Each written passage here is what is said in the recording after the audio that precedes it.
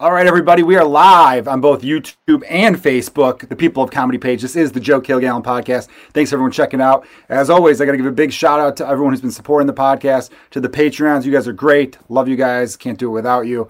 Been adding a ton of bonus content to that. Did a bonus Fuck, Marry, Kill with Lisa Traeger. Hilarious comedians, been on Netflix and Comedy Central. I've got a bonus with Ryan Dempster, who is a major league pitcher for the Chicago Cubs and also several other teams. But we care the most about the Cubs, as you can see by my background. And some other great stuff on there. I had to take podcasts down for legal reasons. You guys get access if you join the Patreon. So big shout out to all the Patreon supporters, my YouTube subscribers. You guys are amazing. And without further ado, let's get right into this podcast. I got a returning guest. Dude's been on a few times. One of my favorite comedians in the city of Chicago. Producer of Comedians You Should Know. Producer of the Trigger Warning Open Mic, which is sorely missed, I'm sure, by so many people who needed a reality check. We'll talk about that and a bunch of other shit. Without further ado, everybody, welcome to the podcast, One Ed Towns. Ed, how are you? Joe, I love that intro. It's like, hey, we got bonus content with Comedy Central's Lisa Traeger, all-star pitcher Ryan Dempster. Oh, we got this bum who produces an open mic. Two-time all-star. But hey, dude, you're also a producer. Hey, though, listen, you're one of the producers of Comedians You Should Know. Yeah. Thanks. I like you led with Comedians You Know and then brought me right back to reality as a producer of Trigger Warning Open Mic. To be fair, though, Ed, I know what you're doing, and it's hilarious. I love a good self-deprecating comedian.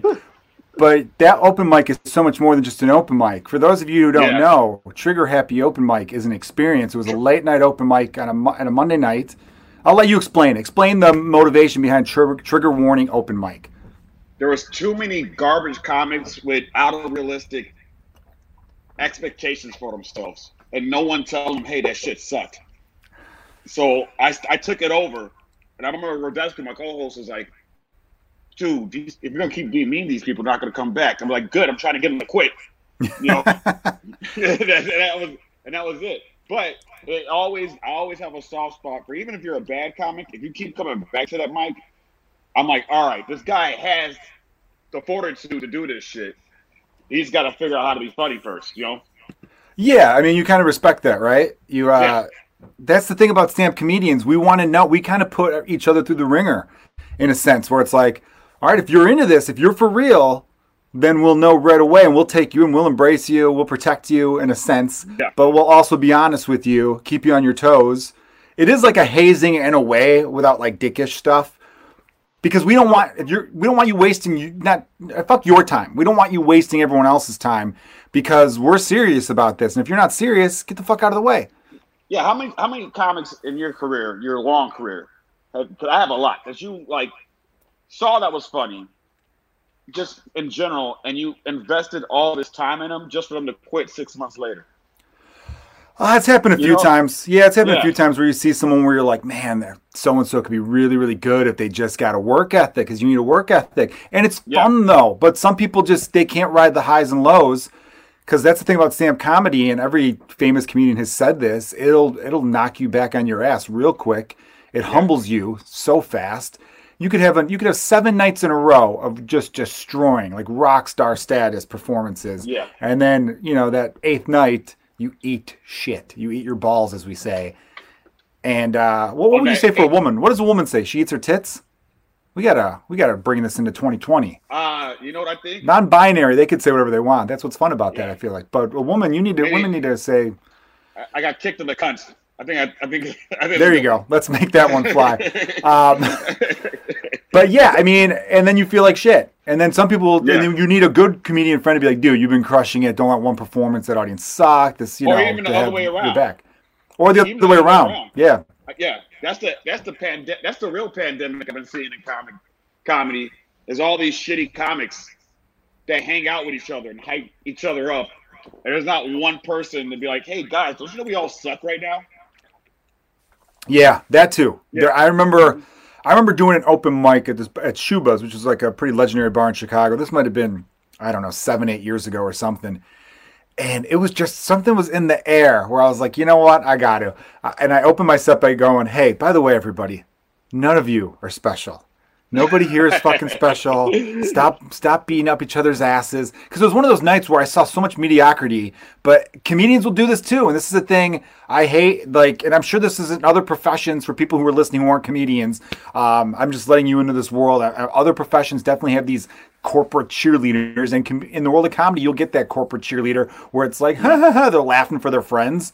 And then the regular audience is like, what the fuck are they laughing at? And it's this weird way of just like kind of boosting each other up. And it's like comedy with training wheels. It's not realistic. Eventually those training wheels have to come off. And when they do, you're going to fucking crash because nobody was nice enough to just give you a push and then back away and let you ride. Yeah, I got to let you ride. Yeah, all right, man, dude. That's trigger warning.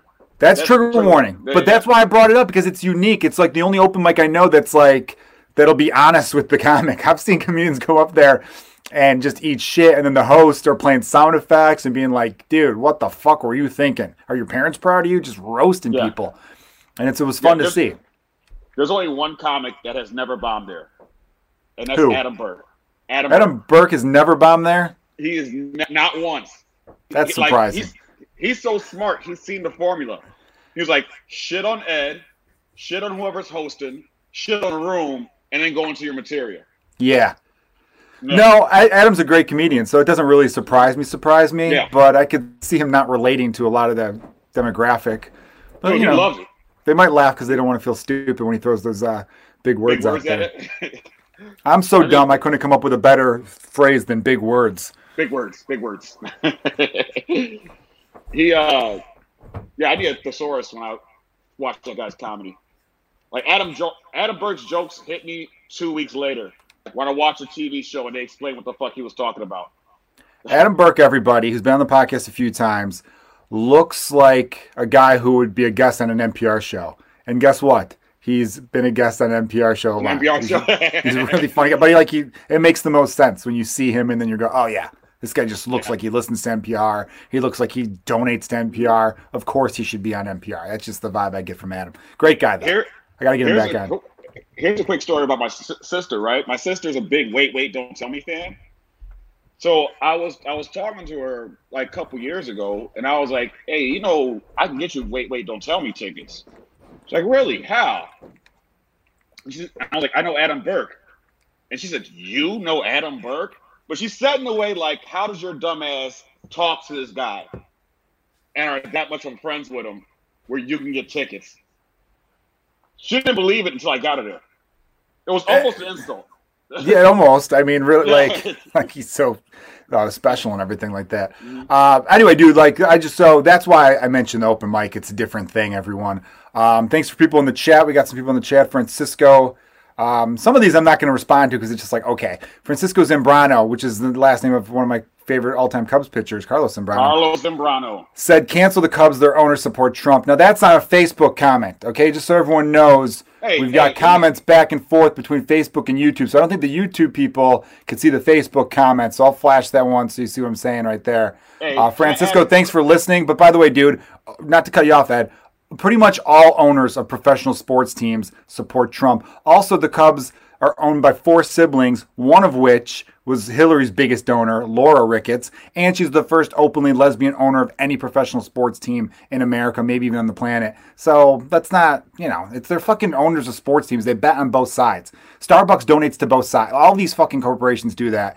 And obviously it's different with Trump because people, he's such a piece of shit, but I don't let that. If you were to stop, you wouldn't have any sports teams to root for if you only rooted for the ones that voted for the same people you'd like. It's just be a Redskins fan. Be a Redskins fan right now. See how hard that is. All that shit they're going through. Yeah, Jesus, and then so the Redskins are changing their name. Yeah, I saw that 20 women came forward. So maybe they knew that was going to happen, and they're like, let's distract.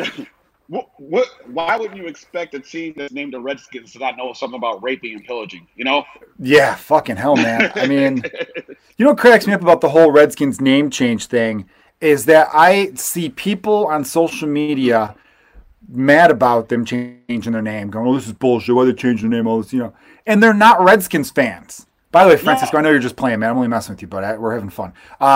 Yeah, they're not. So I don't get it. If someone asked me, they go, Joe, what do you think about the Redskins changing the name? I'd go, well, it sounds pretty derogatory, Redskins. It's got a history that's bad. I think they should change the name. Furthermore, I'm not a Redskins fan, so I'm not that invested in it. I would like them to change it, but I don't give a shit. And I know people who aren't Redskins fans, don't own any Redskins merch, who are literally like, what the fuck, this is bullshit. I'm like, why do you care that a team you don't watch or support is doing anything?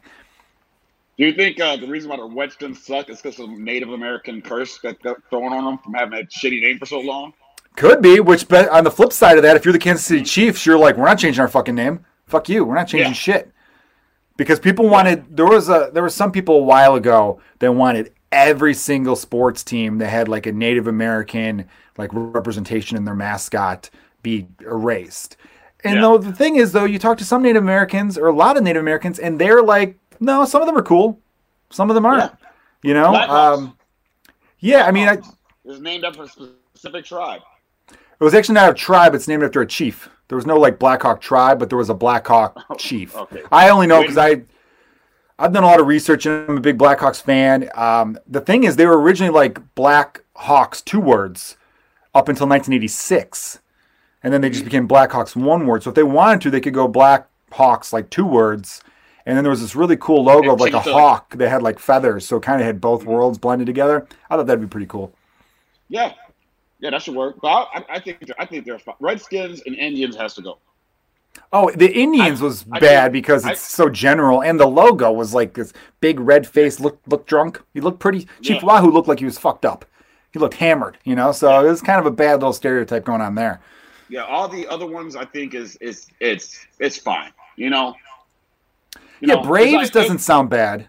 Yeah, but they're gonna do away with the tomahawk chop. That's bad. Yeah, but also the Chiefs said they're gonna do away with that shit too. Yeah, they're gonna stop that, but I think they're keeping the team name. I know there's some college football teams like Florida State Seminoles. I don't know if the Seminoles tribe is like, hey, that's got to go.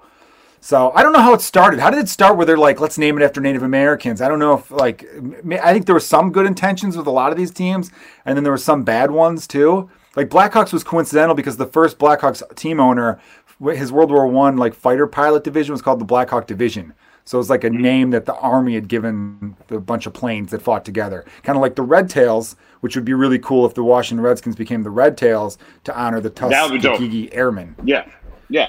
So that's why I say like Blackhawks isn't bad because I'm cool with Red Tails. Yeah, it's honoring a specific thing. But the Redskins and Indians is just, first off, they're not Indians. They're not. Here's a Cleveland fan, Gary Lee from Cleveland. Indians are changing their name without needing to distract from a scandal. That's good. But it's still, a lot of people would say that it took them a long time to do it.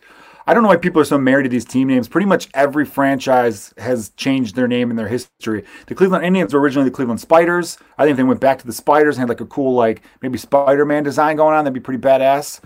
Maybe partner up with Marvel, get some of that Disney money flowing their way. I don't know if you guys see this, but I got some Avengers toys right behind me here. I got Captain America, Black Widow, Thor. Hey Joe, here's the funny thing about you. Pre-quarantine, you didn't give a shit about Marvel shit at all. Now you're like a Salman Ye of Marvel Universal shit. Dude, I love it, man. I'm so pissed at myself. I was thinking about it recently. A decade, 15 years of just being in the clouds, not giving a fuck. Avengers, go fuck yourself. Well, I saw the first 2 Avengers in the theaters. I saw like the Avengers in 2012 and then the Avengers Age of Ultron in the theater. And then I saw the first Thor in the theater and the first Iron Man. I didn't see Iron Man 2 in the theater. So there was like a handful I saw. But I was way behind. I was like 14 movies behind. Yeah. Disney Plus rolls around. Obviously, the quarantine helped a lot. And I'm mad at myself now, though, because I wish I could go back in time so I saw the movies as they came out so I could experience Avengers Endgame opening night in the theater, because one of my favorite things to watch is you can see YouTube videos or it's on Twitter where someone will have like the crowd reaction, so they'll be like filming on their phone and then like spoiler alerts, if you have not seen Avengers Endgame, I will not be mad at you for cutting away right now at the 14-minute mark. $7. Yeah, it's $7. Catch up on this shit because it is so fucking worth it. The whole MCU, Marvel Cinematic Universe, is a masterpiece. I love it to death, and I think the only people who don't like it are fucking pieces of shit who can't see fun in anything. Yeah, dude. But that scene, so there's like that hype scene, like the big battle. And when Captain America gets Thor's hammer, which I can never pronounce the name of it, the Mjolnir, I believe, and like dude, there's like theater reactions where people are going fucking insane. It feels like you're watching like a game 7 between the Chicago Cubs and the Cleveland Indians where people are going nuts. And when like everyone comes back and you hear just like Falcon going on your left, which is a badass callback from like 7 movies ago. Chills, dude. Yeah.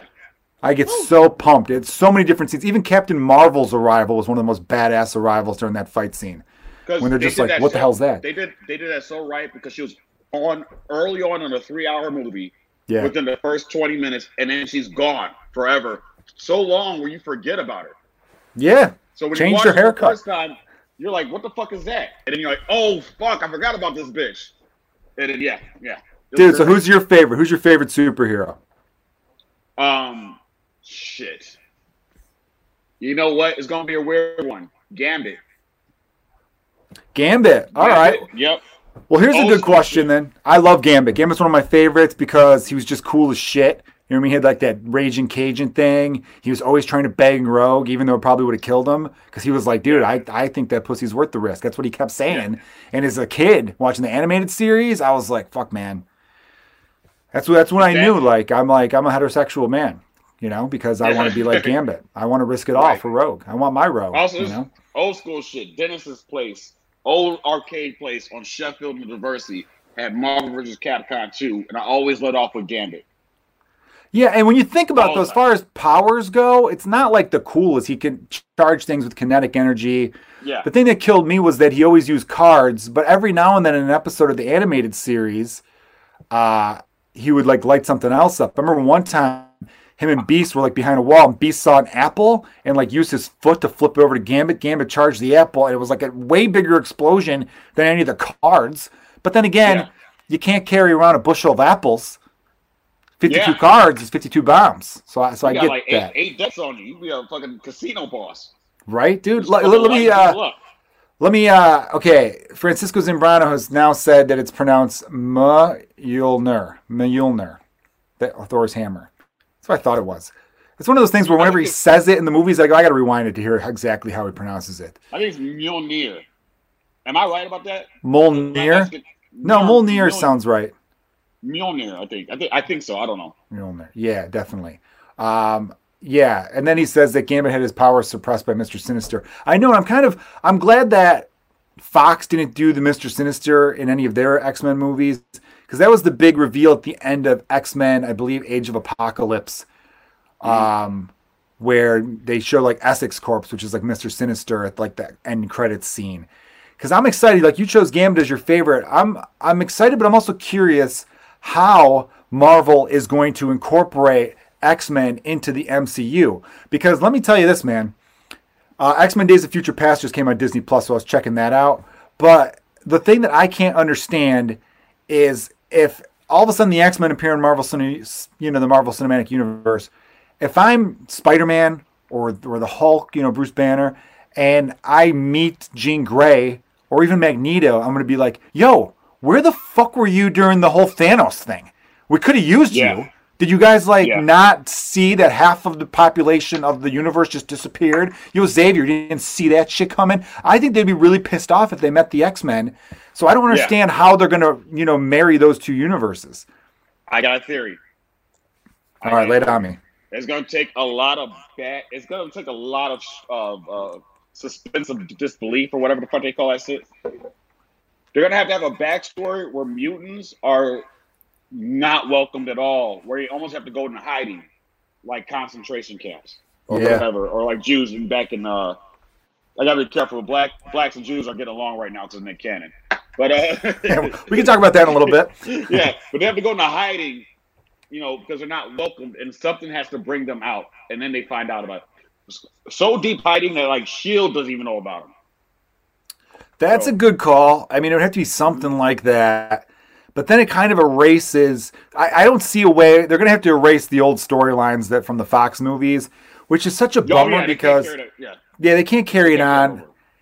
Which is hopefully they keep some of the same actors because some of them I really like. Like I love our girl from Game of Thrones as Jean Grey, whose name eludes me right now. Sophie Turner. Sophie Turner is Jean Grey, and I think she's amazing. So like So Francisco Zambrano says they're saying Scarlet Witch will activate the mutant population, so maybe the mutants don't exist, and then she'll get that going, I guess. But the whole backstory is that she's Magneto's daughter. In the real story. Yeah, in the real comics. So they'll have to. The MCU is its own thing. I know that. Right, because the MCU they couldn't use mutants. So all the superheroes are either gods, or they got bit by a spider, or like they Scarlet Witch, for example, she was created out of the stone, the Mind Stone. They used the Mind Stone to create her power. So they need to find a way to create mutants outside of that realm of the Scarlet Witch thing is a good theory too. I like that.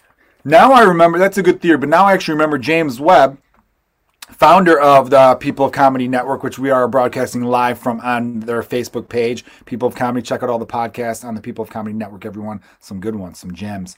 He mentioned that the next Doctor Strange, which has already been announced, I think they'll start filming when they could start filming pretty soon, because I think it's set to come out in like 2021, is going to be called like Doctor Strange. Yeah, go ahead.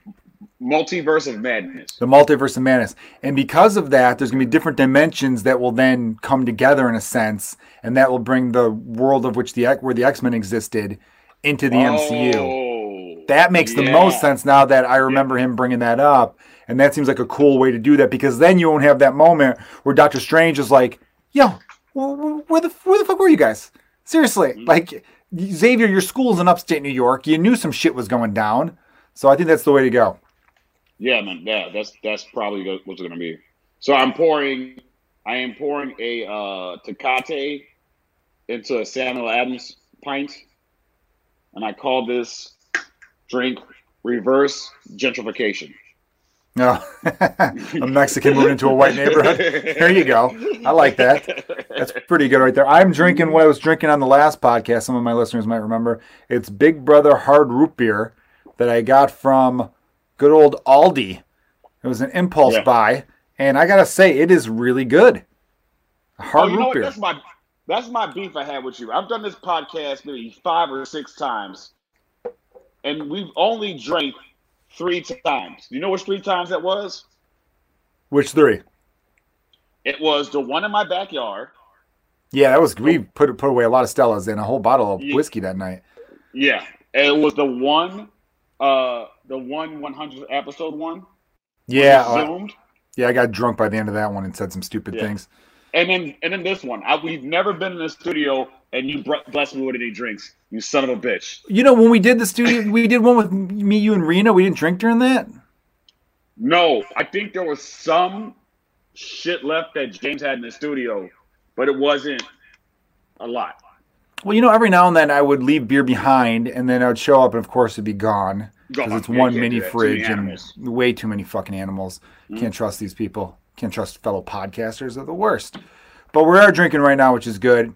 I've rebranded the podcast, the Joe Kilgallen Podcast. It's still the same podcast for you Kilgallen's pub listeners. If you're wondering why, I'll be honest, because I would post clips of the podcast that were really good, funny clips, you know, on the YouTube channel, and they wouldn't do as well as my regular YouTube content. And I'm like, this is a little strange. I know my bread and butter is stand-up, and my subscribers came for the stand-up comedy content, but I'm thinking they should also enjoy this. It didn't make sense why they wouldn't like, you know, funny conversation, right? And I realized it's because people didn't really know what it was. It wasn't very click-friendly. The idea of it being Kilgallen's Pub, why am I clicking on this? And then I thought to myself, you know what? A lot of really successful podcasts are just the person's name. So I thought, you know what? Might as well just call it the Joe Kilgallen Podcast. Still the same format. Drink with people, have some fun.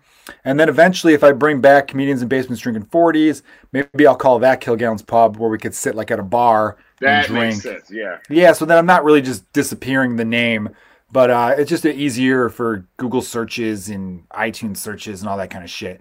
I feel like I mentioned that a few podcasts ago, but I haven't updated anyone on that. But yeah, I just figured to do it that way. I gotta tell you, Joe, like your comedy is all right, but your branding is on point, man. Oh, thanks. I mean, it took me long enough.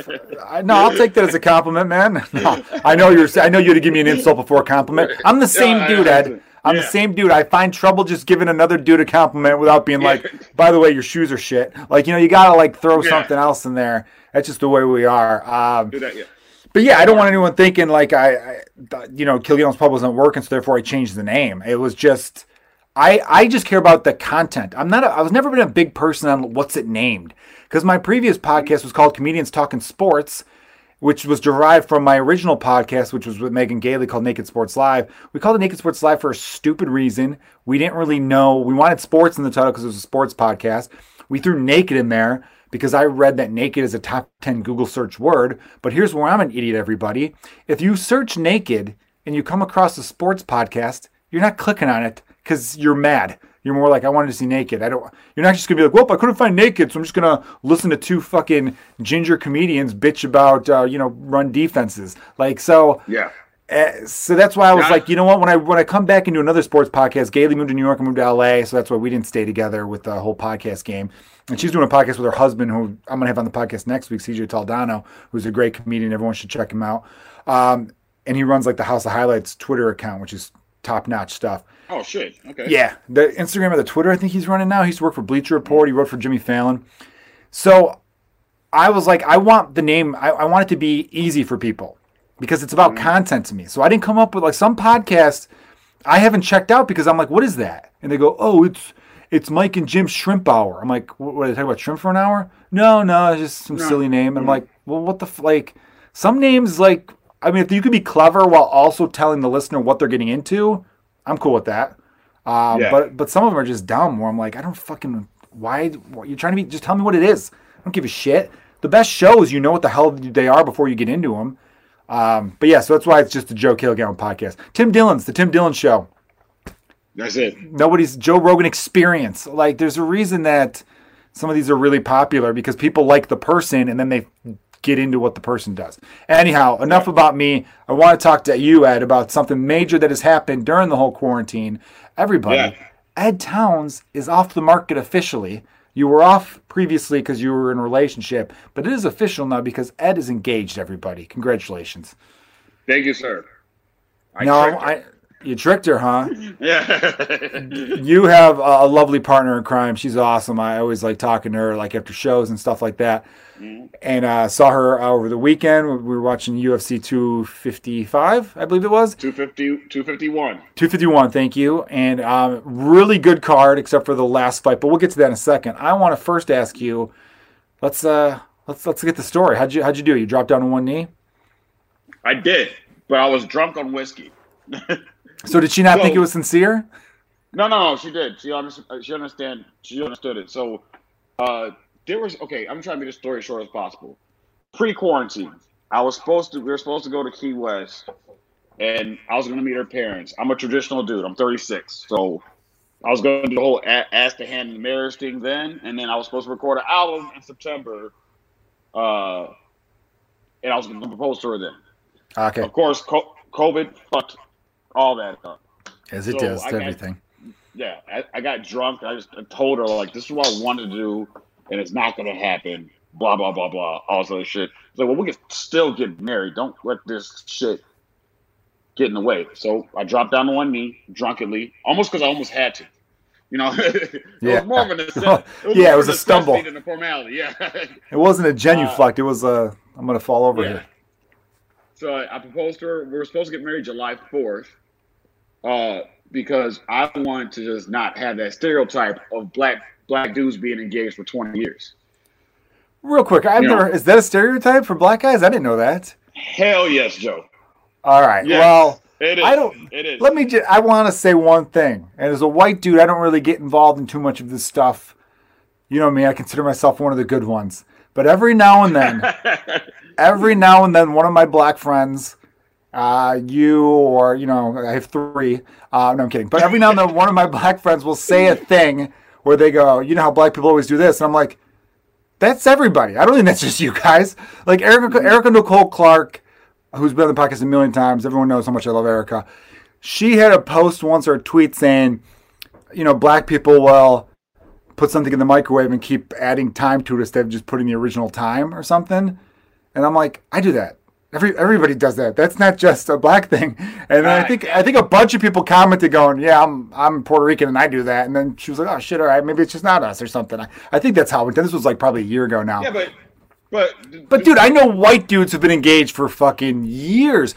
I'll say this: she was on the podcast a couple podcasts ago. Natasha Pearl Hansen was engaged for a couple years, and then they broke it off. But she was engaged for 3 years, I want to say. So I don't know. Maybe it's a black thing I've not heard about. I'm not taking away a stereotype that you apparently enjoy, but I don't think that's just you guys.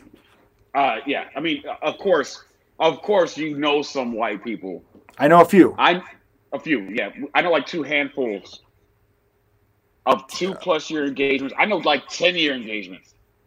You know what I'm saying? All right, maybe it's a black thing. I don't know. All right, but listeners, people in the chat. Let's see if I can name some people. James Webb just joined in. James Zhang, whose name I hope I don't pronounce your last name wrong. Zambrano, Gary Lee. Is that a black thing, or do you guys think it's just everybody? I think it's just a dude thing. We're like fucking lazy to get to the point where it's like, but no. So you got engaged in what? Well, I forgot what month. April. You got engaged. April. And you wanted to get married July 4th. So you guys were probably going to go for like a small, chilled out ceremony then. We wanted this. We even before quarantine, COVID shit. We always talked about the spectacle of weddings are just over the top and ridiculous. It's about 2 people. That's it. You know. Sure. We don't want to. Yeah. So we all wanted that from jump. Even before I proposed or any of this shit, we kind of both agreed on that. And then the problem was I told my in-laws about that, and now it's their wedding. So we're getting married August 19th, where we could hopefully the bars will still be kind of opened up a little bit. But I'll tell you this. Yeah, go ahead. Get married during a pandemic. Well, I'm already married. I can't reverse time. But I'll say this, man. I'm just telling listeners out there. Oh, yeah, good call. Yeah, listeners, listen to Ed. We only can invite 50 people. That's so it. There's only keeps so it tight. much we can do. Let me just say this, though, man. As someone who had over 200 people at his wedding, it's not... Yeah, there's a lot of stress involved in planning a wedding, and the families do get involved. But that's okay because it's kind of a merger of 2 families. And then... You know, if some people are fortunate enough where if you got some family helping out, people usually give money as gifts, and sometimes you can profit off of them a little bit. Yeah, so, I mean, that's not what it's about, but it's cool, you know. It's not what it's about, but that's what's happening because of my connections in comedy. You know, we have relationships with certain venues, and the venues really charge us nothing for the space. They just charge us for the open bar, which the parents of the bride are covering that, and so we might come out ahead a little bit. You probably will. You didn't see what I just did? I went to take a sip. The cap is on it. I had a second one in reserve. Christ. Welling for me. I'm an idiot. But here's a little fun thing. I could reveal this now because the statute of limitations is up. It's been 7 years, almost 7 years. My 7-year wedding anniversary is at the end of the month, July 27th. It'll be 7 years I've been married. Yeah. Timothy O'Toole's, where you and I produce Comedians You Should Know Together, which is the premier stand-up comedy show, not just in the city of Chicago, everyone, in North America, the whole continent. Yes. What's up, Canada? I don't know if there is stand-up comedy clubs in Mexico. That's not like, a race thing, because are Mexicans a race? But it's more I'm just not familiar. They are, Joe. They are. I've never heard of the culture of which people are like, I like how careful white guys are. Is Mexican a race? Oh my God, am I getting canceled? Holy shit. Holy shit. I gotta respond to this text. I'm live on Facebook and YouTube, so hopefully he doesn't see it because I think it's pretty cool. Chicago Cubs manager just texted me, everybody. So. Oh, word. Well, since I'm already on a podcast, whatever the shit they want from you, I say I got to bring a guest act. Yeah, dude, for sure. I didn't get paid. I don't care. I just want to be there for the spectacle. It's weird with baseball. I'm so excited baseball's coming back because I love baseball. It's my favorite sport, and it's just insane that, like, I hope the Cubs seem to be doing a good job with protocol in the season, making sure all the players are healthy and everything like that. So I'm hoping it comes through. I gotta be honest with you. I was mad at baseball this year because of them dragging their feet with everything. Dude, it was a bad look. It was a bad look. That should have been as far as health protocols. That should have been the first sport back. It should have been because it's an outside. I mean, I played softball in a softball league in Chicago today, everybody, and my wife was worried about it. She's been really wanting me to stay away from stuff. She won't let me go into bars, which this isn't her being a bad person. She's a nurse, so she gets it. She's a nurse, right? So who's more dangerous? You swinging a softball, her going to that German-infested hospital. Yeah, but the thing is, with nurses though, they really they're checking her temperature every day. They go through almost like a metal medical detector in the sense that she had one friend where her friend went to wheel out a patient, and she went out through the thing, and when she was coming back through, the alarm went off, and they wouldn't let her back into work because from the time she walked into the hospital at the beginning of her shift to that time, which was like a few hours later, her temperature spiked, and she was like, "I felt fine, I didn't get it, but it went off," and then her friend they tested her, and she had it. So it's kind of like. I remember hearing guys talk at a bar. I remember hearing this one dude being like, "Dude, who'd want to bang a porn star? They bang so many different people. It's got to be like, it's have a high chance of getting STD." And it's like, no, dude, they test these actors and actresses constantly. They'd be the safest people to have sex with. Just like having a nurse would be the safest in this time because they take all the proper protocols and they take all the right measures so that you don't get that shit. But hood logic, the safest block to be on is the block that someone just got shot on. Yeah, or the safest day to fly would have been 9/12 of 2001. Because what are the odds of that shit happening again? That sort of thing. So what's that text about, huh? He was just saying what's up. He was talking to Ryan Dempster, who was on the podcast recently. I can't believe how rude this is. I'm responding to a text in the middle of a podcast, but it's kind of late, so I want to respond now. No, I've been insulted before by your lack of alcohol. We're in the studio, so don't worry about it. Yeah, I heard what you said.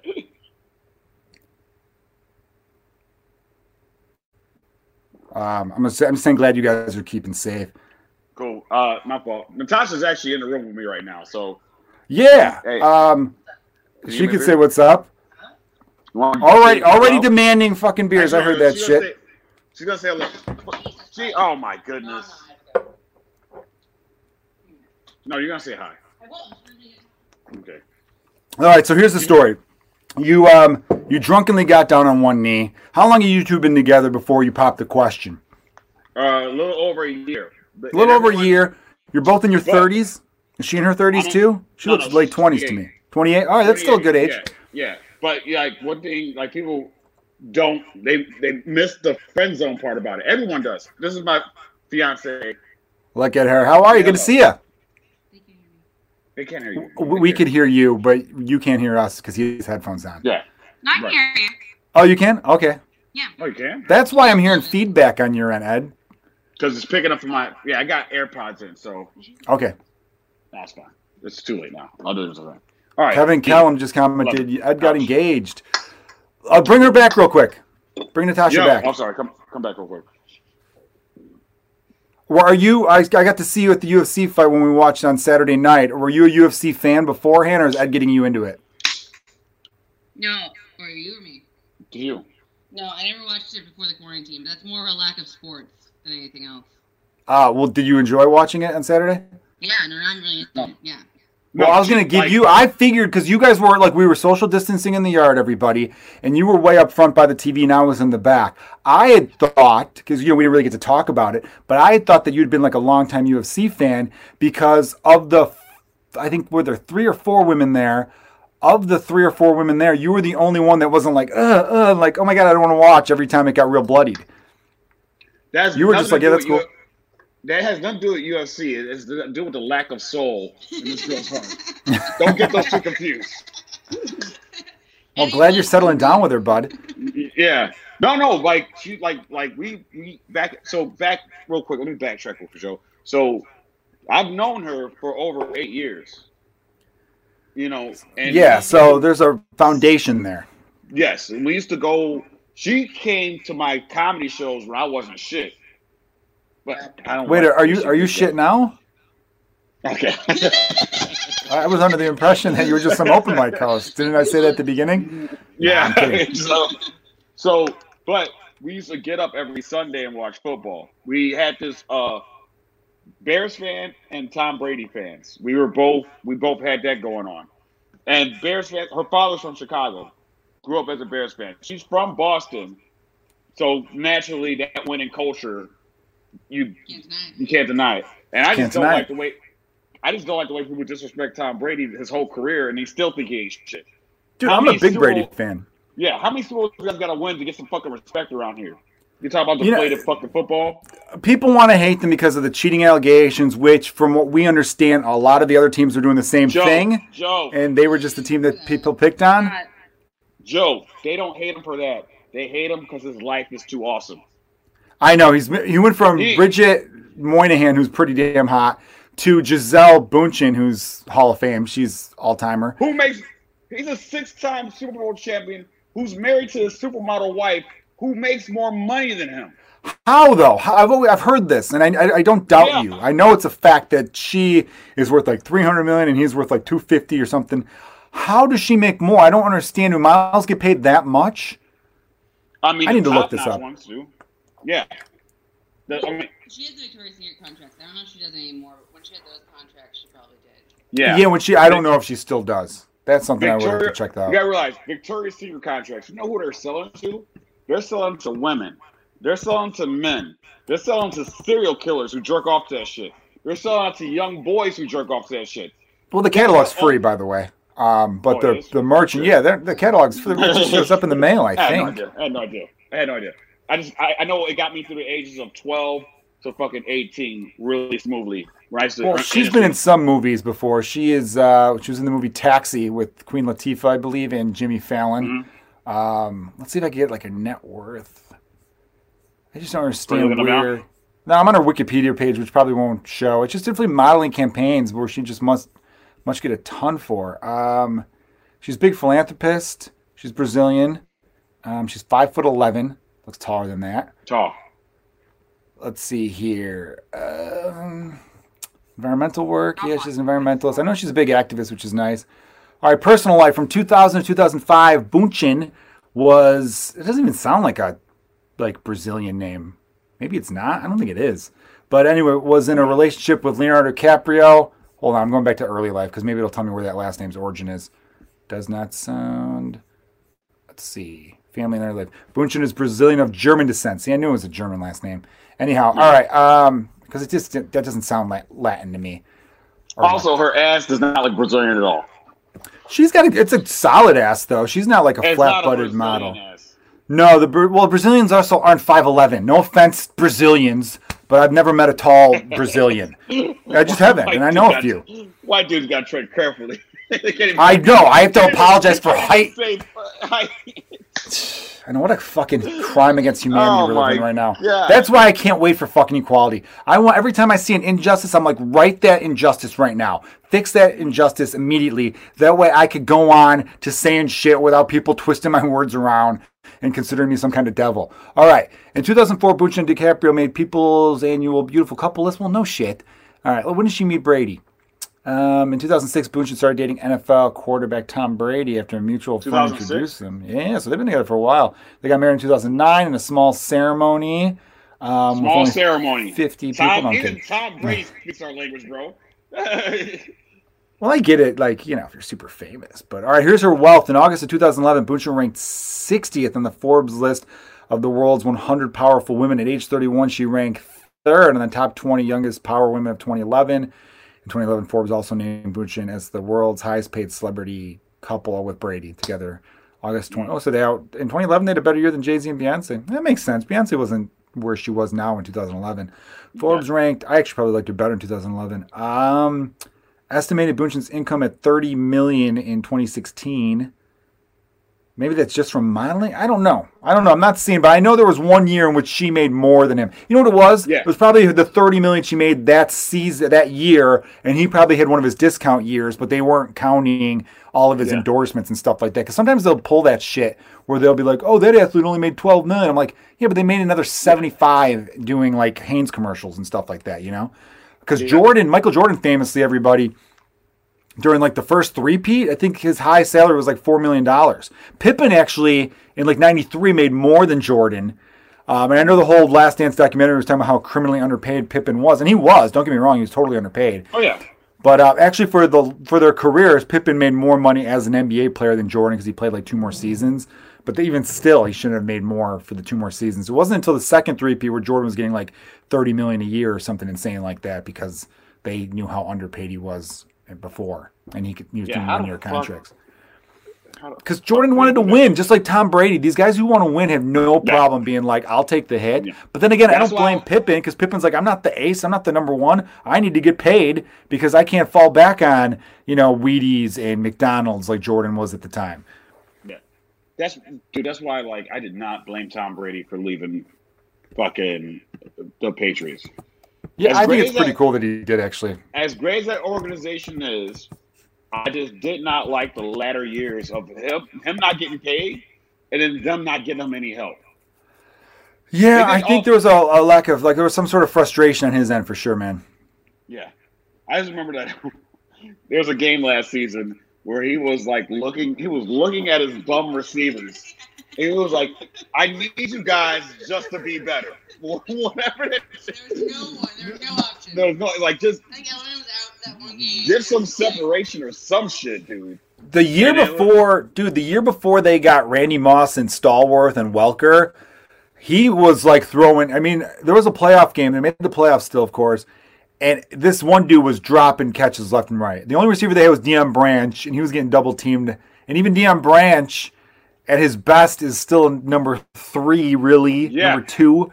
That was the thing. Whenever people compared Tom Brady versus Peyton Manning, I'm like, Peyton Manning has Marvin Harrison, Reggie Wayne, had Edgerrin James for a while. Like, he has way more weapons than Brady. And Brady then got, of course, Brady. And then the one year Brady had elite receivers in Moss and Stallworth, he set records. How many times after that? Yeah, Gronkowski's elite. And Aaron Hernandez was good before he started murdering people. Or maybe he was murdering people and good at the same time, actually. I don't think it affected his play. He was murdering people on the field, off the field. You got to give him credit. You got to give Aaron Hernandez credit. The murdering did not slow down his production. Some people, when they take out a major side project like homicide, it's going to affect how you focus on the plays. He didn't fuck up a single route, right? He was always on time. And that's why his teammates were like, I mean, he was asking us weird questions about bleach and stuff like that, but the dude clocks in and he shows up. He's a pro. He makes the plays. Good hands. You look the other way. You look the other way. Good hands. Like really good hands. You know what I'm saying? Dude, man. You ever think about that? That's why I never believed. Look, I think Aroldis Chapman was probably a little nutty, but the whole accusations against him.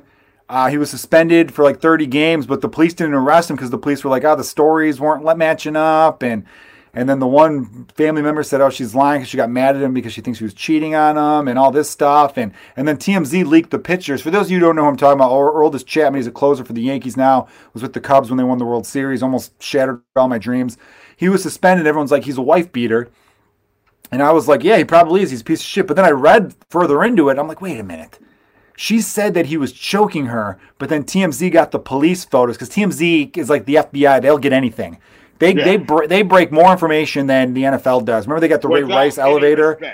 Yeah. It's insane how the stuff TMZ gets their hands on. I was mad about that Kobe shit. Like, you could at least had a representative reach out to his wife first before saying that shit. Yeah, no, I'm not saying they're good in what they do. Yeah. They're good at being scumbags for sure. That's what I really mean to say. Mm-hmm. But I saw the TMZ photos of her neck because like police took pictures of her neck and there's not a single mark. And I'm thinking, this dude throws 105 miles an hour. He's thrown the fastest, like the 10 fastest pitches in recorded history are from this guy's arm. And you mean to tell me he choked you, but there's not a single mark on you? That's like one of those things where I'm like, I don't know about that. Because I thought to myself, Aaron Hernandez being a 6'5", wide receiver, professional athlete, it would take him 30 seconds to choke someone out to death, where me and you, 35, because we're great athletes. But the average person might take a full minute. Yeah. I think about that. But yeah, back to Brady, though. How many losers, and I'm not being mean when I say this, but how many no-name white guys did he make look great because he's a good quarterback? That were trash in other places and trash after him. Yeah, it was like he made this is an old bit I had. I was like he Danny Amendola. He's fucking great. Like, I mean, so much trash that he made look good. He won a Super Bowl. He came back from a Super Bowl the fucking Atlanta Falcons Super Bowl with 4 white wide receivers. Who the fuck can do that shit? Yeah, and look, Gronkowski's elite, of course, but the rest of that team, man, there was just some guys who were like, Chris Hogan, really? Chris Hogan is getting NFL snaps. Even Amendola was like on his downside. And even his best years with the Rams, he wasn't anything like overly special. Rams and wasn't he with Miami too? I think so. I forget because I know Welker's with Miami, and those two are so interchangeable. Yeah. Like if Wes Welker walked into your room, like into your apartment right now and said, "Hi, I'm Danny Amendola," you'd be like, "Yeah, probably." Yeah, probably. You're probably him. I don't fucking know. I know you're one of those guys. There's just there had a lot of. I know you're an undersized white dude. That's the thing. There was no tall white guys. Like when he did that shit to Atlanta, these were all like fucking not Amendola. Fucking what's his name? Made that incredible catch inches away from the grass at Super Bowl against Atlanta. Oh, Julian Edelman. Julian Edelman. Who's awesome, but I don't know how good he's going to be without Brady. How good is he without Brady, though? He'll be no, because his route running is incredible. He's a great across the middle guy. Yeah. That was the only good thing about last season other than Brady. He was the only guy who showed up for work. Yeah, and then also he apparently had separated ribs the whole season. He was critically injured. Could not make all the games, and the games he didn't make, they lost. Yeah. So I mean I am excited. I am equally excited for the Patriots because I love the way their organization runs. Yeah, that Cam Newton signing was perfect. As a Bears fan, I'm jealous of that one because that's like the perfect low risk, high ceiling. He's only guaranteed like $1 million, which is nothing for an NFL payroll. And if he's the old Cam Newton, because we forget Cam Newton was only 2 years away from being an above average quarterback.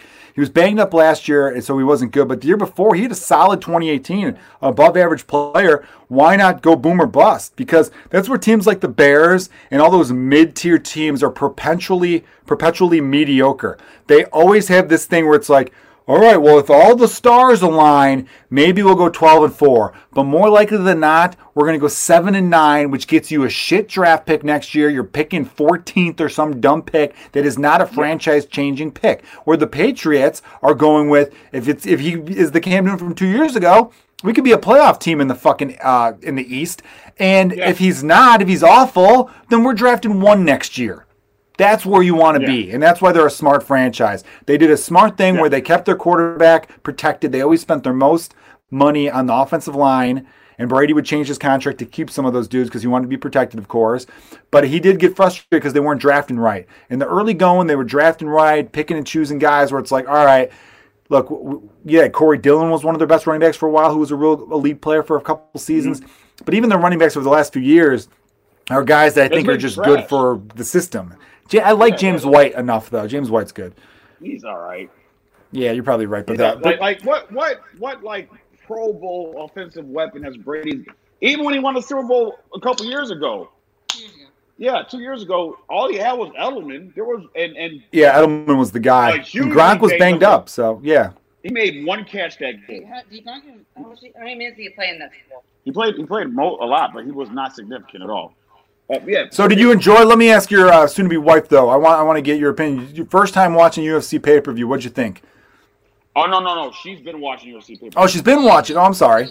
Mm-hmm. The whole quarantine, we've been watching UFC because there's no sports. So that's true. I watched it before then, but I got into it during quarantine because there's nothing else. Who do you like? Who's your fighter? A great sport. I should know anything about it before I know enough to be that. I don't know. Yes, who's your fighter? Who's my fighter? Oh, I like that. Amanda Nunes. Amanda Nunes, man. I think I mentioned this to you, Ed. I really wish like the feminist movement would recognize Amanda Nunes because they always talk about like the inequality in sports. Destroying shit. Dominant lesbian who, when she's on the pay-per-view, is, I think her last 3 pay-per-view appearances, she's been the highest paid athlete because she gets the bonuses. She already has a high base pay. And she wins like fight of the night. She wins like all the bonuses you could get. She gets them because she's so dominant. Like, best finish and all that kind of stuff.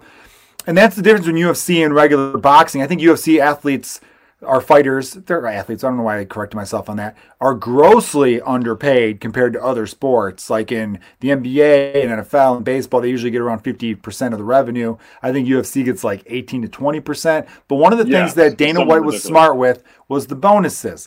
Because incentives, which I think are great because you talk to boxing fans. And some of them are just, look, I like boxing. I respect boxing. It's a fun sport to watch as well. But some of them are so, like, they're like old school, or like not old school, but they just don't get like that UFC is different in how it's operated because they've gotten burned by bad promoters so often. I remember talking to someone, they're like, oh, maybe they were just dragging the fight out, to keep it going. That way to give the fans something. I know, no, dude. In UFC, if you knock a guy out in the first round, you get more money. It's not like boxing where a guy's going to just fucking phone it in for 8 rounds just to for gambling reasons or so that the crowd is like happy. No, they'll go in there and try to start you in the first fucking period, or first round, which I think is way better. Like it's more of an incentive to do stuff like that. And when I've told this to boxing fans, they go, oh shit, yeah, that's actually a good idea. So many boring ass boxing matches have we watched where the two guys are just prancing around for the first four, I keep saying periods for some reason, the first 4 rounds where you're like, just fucking hit them. Go for it. Take a risk. Yeah. Try to lay them out. And that's, obviously Floyd Mayweather is a way, way better boxer than Conor McGregor. But I do get annoyed when people were saying he could have ended in the first if he wanted to. I'm like, no, he couldn't have. No. Floyd Mayweather doesn't have knockout power like that. He ended it executing an amazing strategy in which he knew he's like, Conor McGregor has bad stamina. He has bad stamina in UFC. That's going to transfer over big time in boxing because it's a different sport. 15 rounds. How many rounds were going in that match? Was it 15 or 12? I think it was 12, but he was like, I think he even said, he's like, I thought he would, fade around the 8th or 9th or something like that, and then he got him in the 10th. And he was like, I'm going to let him tire himself out, shoot a shot, and then when he can't hold his hands up anymore, I'm going to blast away at him. And it worked. But he wasn't going to do that in the first round because everyone was like, oh, he would have done it in the first round, but he wanted to give the fans a show. I'm like, no way. He hasn't knocked anyone out. He just doesn't, that's not his skill. His skill is defense. And let me tell you this. One thing about that fight that I think no one really gives credit for to Conor. Conor has a top 5 cleanest hits on Mayweather in his whole career. Yeah. He hit him with a left uppercut, and Mayweather was like, and that's when Mayweather was like, all right, I'm done with this dude. And it's just like, I'm done. I gotta end this right now. And that was the 4th round, and I don't think, or 3rd or 4th round, and Conor didn't win a round after that because Conor won the first 3 or 4, which a lot of people were like, well, Mayweather was just kind of downloading the information, trying to figure out what his style was or what he was going to do, which is smart. Usually does. No, Mayweather does. He is like a computer where it's like, you know what? Going back to Marvel, remember in spoiler, everybody, in Civil War, in Captain America: Civil War, when Captain America was just fucking blasting away at Iron Man and messing him up, and Iron Man's computer Friday was like, you can't beat him hand to hand. You're losing. And then he was like, download the pattern. And then he kind of figured out a pattern, and then he was able to fucking, I think he like blasted Captain America, but he was getting fucked up. And I think that's kind of how Mayweather has always been. And that's why a lot of people hate Mayweather, because he's kind of boring. A lot of his fights have been boring because he goes out there and doesn't do much. If you're a boxing fan, not even I don't consider myself a boxing enthusiast, but if you're a boxing fan, you appreciate what that guy does. The lack of this guy in his whole career has probably took him 7 really shots, like real fucking rock shots. Only 7 out of fucking 50 fights? Yeah, no, it's amazing. Out of 47 fights, the last 3 was fucking bullshit. McGregor, that Japanese nigga across the fucking. Oh yeah, they didn't even count that one. That doesn't go on his record. That was just a fake. Yeah, well, because it was against a guy who was a kickboxer specialist who was like 5'2", and he wasn't allowed to kick. So what the fuck is that? That's like the stupidest thing. He was because Mayweather's at the point where he's not going to do anything to make him look bad. Remember there was a rumor where he posted a picture of himself on Instagram with UFC gloves on, and everyone's like, he's going to do it. They're going to do it. And everybody who's an MMA analyst was laughing. They're like, no, he's not. He's never going to get into the octagon with Conor McGregor. Are you people insane? That's never going to happen. Why would Mayweather risk that? He's 41 years old. He's 50-0. Why would he get into the octagon to get absolutely destroyed? That's just how that would work. It's just they're different sports. Like the best boxer in the world, if he fights an MMA fighter in a street fight, the MMA fighter most likely would win. I'm not saying always, because obviously really good boxers probably know what they're doing too. But if you put in the rules of getting kicked in the, I probably agree with you there. It's just a different. It's a different animal. It's a different thing. Yeah. People were. No, we didn't talk about that yet. Oh, that'd be cool. But here's something you'll find interesting, though. I didn't mean to cut you off there, Ed, but I'll forget this otherwise. I'm sorry. Someone tweeted that, like, LeBron James, imagine if he, like, trained in MMA, how badass he'd be. And I'm like, listen, though, LeBron James is a great athlete, one of the greatest athletes of all time. It's just a different world, though. Maybe he'd be great. I don't know. But to assume he'd be amazing is kind of dumb because it's what is it? What do you got? I got to cut you off. John Jones Bones is what happens if LeBron James did MMA instead of fucking basketball. Because John Jones' brother is a fucking quarterback in the NFL. So they're bred athletes. And John Jones is untouchable. He is a freakish, but it's all about focus. If LeBron approached basketball or MMA the same way he approached basketball, yeah, he would be dominant. 100%. Look though. In any LeBron James, if he would put his focus on any team sport, he would be elite. Yeah. But combat sports are different. I've seen amazing athletes get punched in the face and not know how to react. It's a different mental thing, is what I'm saying. I'm not. Look, he very well could be John Jones, but he very well could be a guy where it's like I'm not used to getting hit in the face. What's happening? I don't know how to. You know what I mean? You could train and be the best athlete in the world, but you take one kick to the shin and you're not prepared for it, and then you get popped in the fuck. It's just a little different, is what I'm saying. So I think you're approaching the question a little. Like, I hear it as if LeBron James, like, if LeBron James went to MMA instead of like we fell in love with, whenever we fell in love with basketball, if he had that same love with MMA at that time. That's what I hear it as. You're taking it as LeBron James know how to get punched in the face. But at this time, he would have been training, so he got used to it. All right. Yeah. No, I got you on that. Yes. I got you on that. Because John Jones is an athlete. He's a fucking freak, dude. Like, and I don't see anyone. The only person that can beat John Jones is John Jones. He's proven that by now. Fucking punching people, getting in car accidents with pregnant bitches and leaving them behind. You know, it's a shame too, because I like that guy a lot. In interviews, I like him a lot. He just doesn't know how to get. He just has to stay out of trouble. The last video I saw him in, where he was stopping people from like rioting, or he stopped someone from looting. Someone was trying to loot, and he like stopped them from it. So, yeah, I mean, I don't know what's going to happen with John Jones. For a second there, before Jorge Masvidal fought, and we can talk about that fight in a second, I thought, okay, McGregor has announced his retirement for the third time, which no one really buys or whatever. No, but yeah, I don't buy it. I do believe when he said he was bored, though, or he's just uninterested. I could see him being uninterested because I know McGregor was unhappy with the fact that before Gaethje stepped in to fight Ferguson, McGregor wanted to fight Gaethje, and Gaethje wanted to fight McGregor. There was talks were starting, but Dana White squashed it immediately because with the pandemic going on. He goes, I don't want to waste Conor McGregor for an empty arena. When Conor fights, we make insane amounts of money. So I can't have a Conor McGregor fight for nobody. It's a waste of Conor McGregor. Sorry, Joe. Is that a dog or cat? That's the cat. I couldn't tell. I just saw a big clump of fur. It's a good-looking cat. But I was saying, nice. So I think that Conor kind of got pissed off by that. Gaethje steps in, looks great against Ferguson. He gets the title shot. Now he's got to wait even longer. Conor, at the end of 2019, said, I want to fight 3 times in 2020 because I realize I'm at my best when I'm constantly fighting, which is true. If you look at the years in which he fought 3 times or more, 2014, 2015, 2016, he was fucking great. So, and, you know, MMA is not a sport. You take a year off, you fight. You take another 2 years off, you fight. That's not boxing. No, you can't be crisp like that. It just doesn't work. So I think that's when he got pissed off and frustrated. But then when I saw John Jones being like, pay me more. And then Jorge Masvidal was like, fuck, dude, I need some money too. I started wondering, McGregor has that McGregor Sports and Entertainment like thing licensed or whatever that he did when he like co-promoted with Mayweather and UFC for that big Mayweather-McGregor bout. I'm wondering, if I'm Conor McGregor, I hit up Jorge and I hit up John Jones going, let's start our own shit. What do we need Dana for?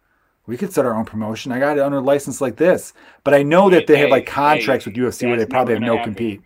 You know why? Because Amanda Nunes is getting paid. She's happy. McGregor's getting paid. He's happy. The only reason why you know why? Because McGregor legit thinks he is the UFC. which he still is. I think he still is. The money says he still is, man. I mean, it's night and day for his fights compared to other ones. Although Masvidal is getting up there. Whenever they have a successful card without him, he acts out. And he does that just to draw attention back to him to protect his brand. I know, I get that, but he said shit after this last one. This last pay-per-view was the highest one since ESPN took over. No other sports is helpful, but when McGregor and Cowboy back in January, Disney released a statement saying, because Disney owns ESPN, obviously, saying that we had 500,000 new ESPN Plus subscriptions, plus 1 million buys, which was insane numbers when you combine them together. Because look, even if people do that like 1 week free trial, you know how many people forget to cancel the credit card and they're like, well, I guess I have ESPN Plus now. All the time. That's why the 1 week free trial is like the biggest thing that rips people off in anything.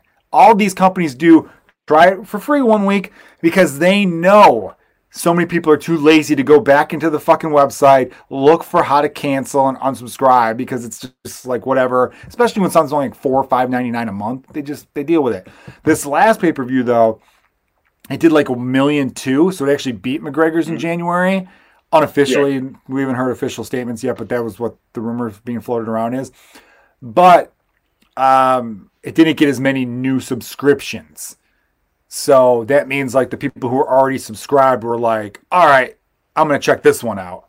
Yeah, because it was a great card. It was fun. It was a good card. The main event was boring, though. Real fight fans are going to watch that shit. Yes. But McGregor is such a spectacle where people are like, I got to see what this motherfucker's doing. And he made it work with that fight. He delivered. Like, it was so short, but it was fascinating. Yeah. And his fans loved that. They're like, you beat him in 40 seconds. Fuck yeah. Gaethje had fought Cowboy before and didn't look as dominant as McGregor did against him. I mean, Gaethje still destroyed him, but because Gaethje does that. I think Gaethje's an amazing fighter, and I can't wait to see him versus Khabib because he's got a great wrestling background. He prefers to stand up and go, but he'll be able to guard against it. I wish Dana White would swallow his pride. Because Dana White is the closest thing to Vince McMahon ever, where he's right, fuck everyone else, all those shit. What he should do, like Khabib is not even a real option. You can't get this thing out of Germany right now, or Russia. You can't get this thing out of Russia right now at all. So what you do is you go. I'm sorry, I love that sentence right there, and that's great use of the N-word that white people just can't get this N-word out of Russia. It's just a funny sentence. It just is. And I never want to say that word, but every now and then when a comedian spins one of those, I'm like, fuck, we need an equivalent, damn it, because it's so good. It's such a fucking just instantly, I don't know, it's funny, man. It's a good line. All right, I'll help you out. You can't get this red skin out of Russia right now. I can't say anything. I have to make fun of like a physical feature. You can't get this fucking Cro-Magnon man out of Russia or something, because he looks like it. Dude, his hairline starts here. Here's his eyebrow. His hairline's here. He definitely looks like, they had like that, that's why he wears that furry hat to cover it up. Yeah, he's like the missing link. You know that like evolution thing where it shows how we went from like monkey to like walking upright? He's just below the walking upright in terms of like how the head looks. Yeah. He definitely has one of those heads. And that's what makes him so dominant. Is there's been other elite wrestlers. I mean, Khabib didn't win a gold medal. There's been gold medalists who have wrestled. Khabib's elite, but there's been better wrestlers than him that have gone into UFC. But I think he's got the jaw. He's got an insanely good jaw combined with the wrestling, which is why he's undefeated. But that's why I can't wait to see Gaethje, who fucking could crack guys with strong jaws and has the takedown defense. That's what you want to see. Go ahead. I'm sorry. Gaethje, I want to finish the thought before I forget about it.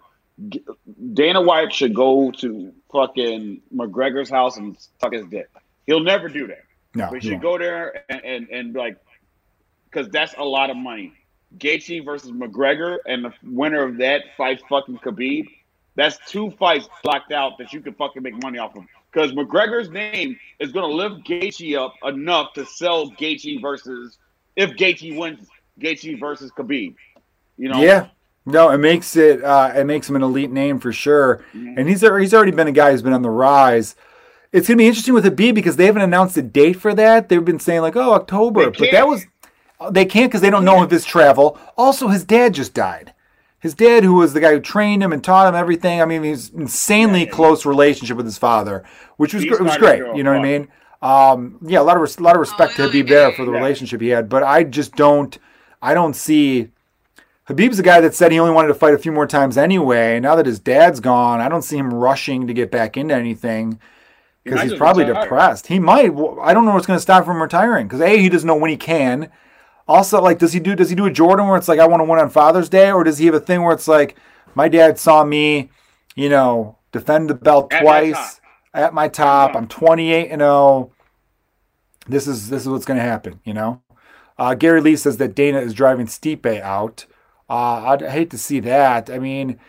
Dana's weird with certain fighters, man. Certain fighters he embraces, other ones. Yeah, I don't know, Gary. You might have to elaborate on that a little bit more in the comments. And, maybe we'll get to that. Stipe's fighting DC, right? He's fighting DC, but yeah, I don't know why he'd be. 15? And that's what they wanted. Yeah, and I know both fighters. DC went out in a headliner pay-per-view.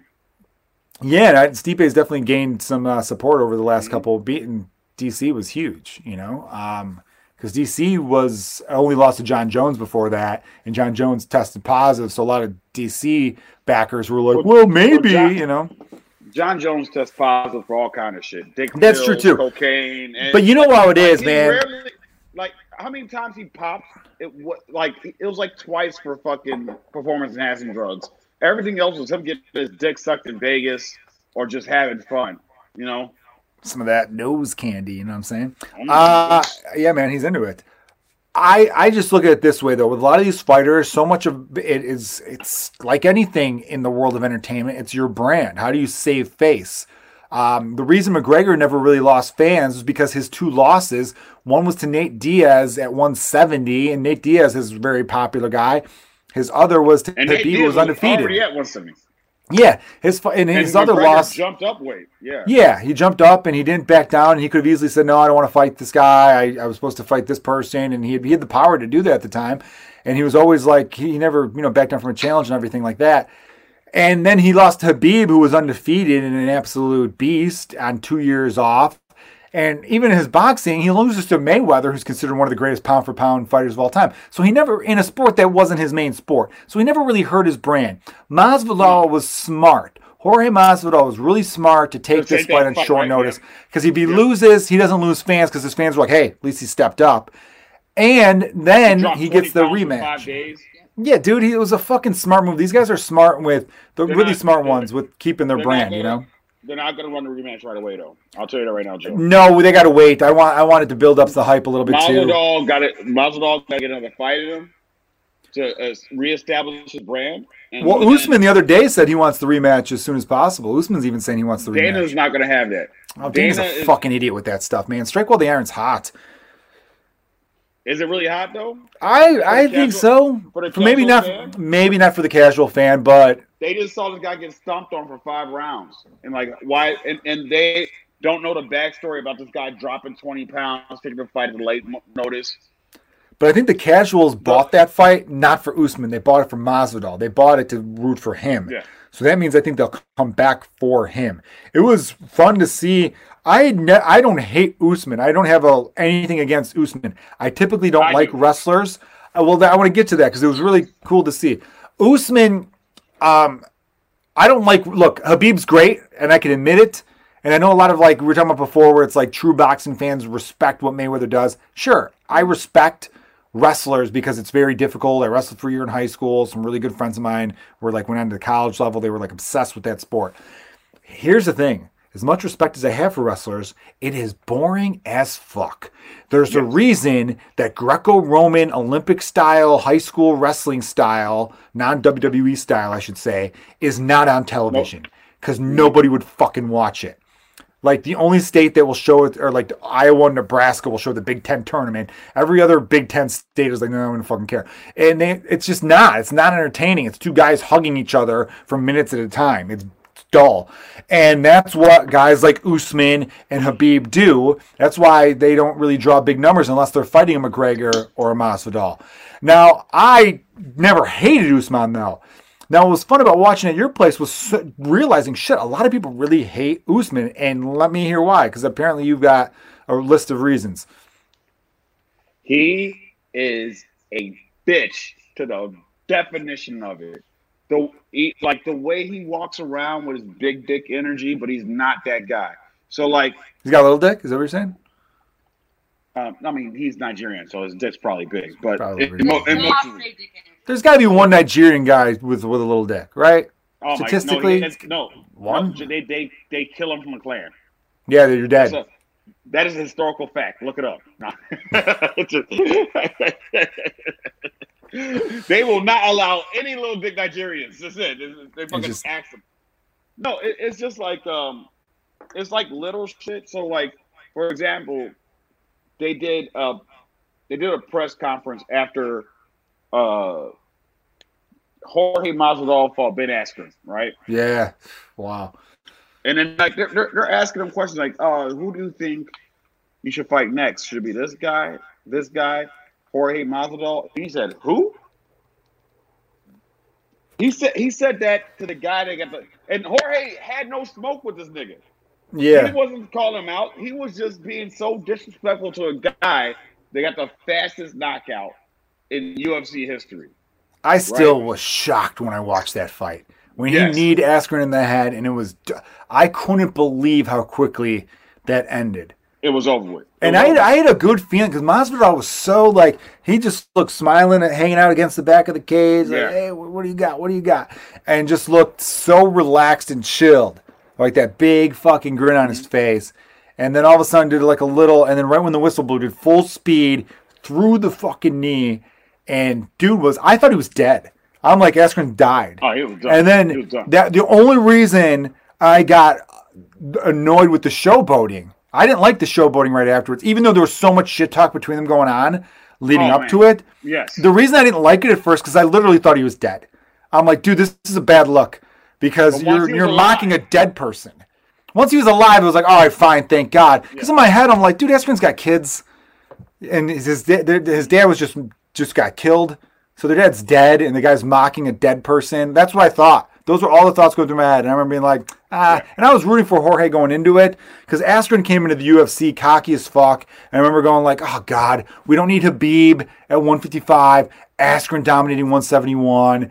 189, luckily, Israel's exciting. And then, we don't need, I just don't want it to become a wrestling. Every wrestler is the one that dominates each division. Because it's just a little bit boring to me, And I think the rules favor wrestlers, actually. I mean, in a way, they do. I remember one time watching a fight where the wrestler was on top and he switched positions, and the guy at bottom threw a knee up and kneed the wrestler while the wrestler was on top, and he got a warning. They're like, "Yeah, you're not allowed to knee the guy while." And I'm like, "Fuck that, dude! He's hugging your knee." Yeah, because you can't knee a guy in a down position, which you should be able to if they're trying to hug your nuts. Oh, no. We're going to talk about UFC. Do you have Fight Pass? You don't have Fight Pass. I don't have Fight Pass now. But I watch YouTube videos all the time, but I probably should get Fight Pass. You see some of the most brutal shit in Fight Pass. Anyways, back to this nigga Usman, right? So, in the ring, when they both get announced, Usman and Masvidal in the ring, they come out, and then literally Kamaru Usman goes 70% when he gets his name announced, talking mad shit like, I'm about to fuck you up. Now, so what happened at the fight? Did Usman fuck him up, or did he just do some bitch shit like punch him and step on his toes for 5 rounds straight? Yeah, man, my toes still hurt from watching that. He just kept stomping on his feet, and he got a couple nice elbows in, but... And then his whole attitude was like, I'm about to fucking kill you. Like, no, you didn't, nigga. You just aggressively hugged this motherfucker for fucking 25 minutes. That's all you did. And now, yes, you won. You won. But that shit you were talking before does not match the way you fight in the ring. It's some pussy shit. Like, keep it real 100%. Have some respect for the fighter you're fighting and do that shit. I'll look at you differently. I'm like, you know what? You're a respectable fighter. But don't come like, no one wants that smoke with me because I lay niggas out. And you ain't that dude that be laying motherfuckers out. You hug and stomp on toes. There's not guys who can't share each other, but they hugged it and around it. So much respect. It was like, you're a great fighter. I'm trying to kill you, but you're a great fighter. Yeah, no, I hear what you're saying. It was fun to. The whole pay-per-view was fun, and I'm glad you. Thanks again for having everyone over for it. Oh yeah, it was slightly interesting. I did have one moment where I'm like, dude, come on, Joe. I had a moment because when the fight was starting, I was a little taken back because all of the black people watching the fight hated Usman. And part of me was like, oh, I thought maybe you guys would have rooted for him. But then I'm like, come on, Joe. I hate plenty of white athletes. It's not always about that. You know? Why would you root for him just because he's black? That's stupid. And I was embarrassed, and I want to admit that to you. Yeah, I know. We like real shit. And the moment we see fakeness in somebody, like, fuck this guy. Like, fucking Masvidal. He's a real motherfucker. His beefs he has with people is legit. He's not out here beefing with everybody like Nate Diaz. He didn't beef with him at all. It was no, he didn't. They respect each other. Yeah, they like each other. Yeah, or, I don't know if they like, but they definitely respect each other's style. 100%. So, like, Usman is the fakest champion out of all the rankings right now.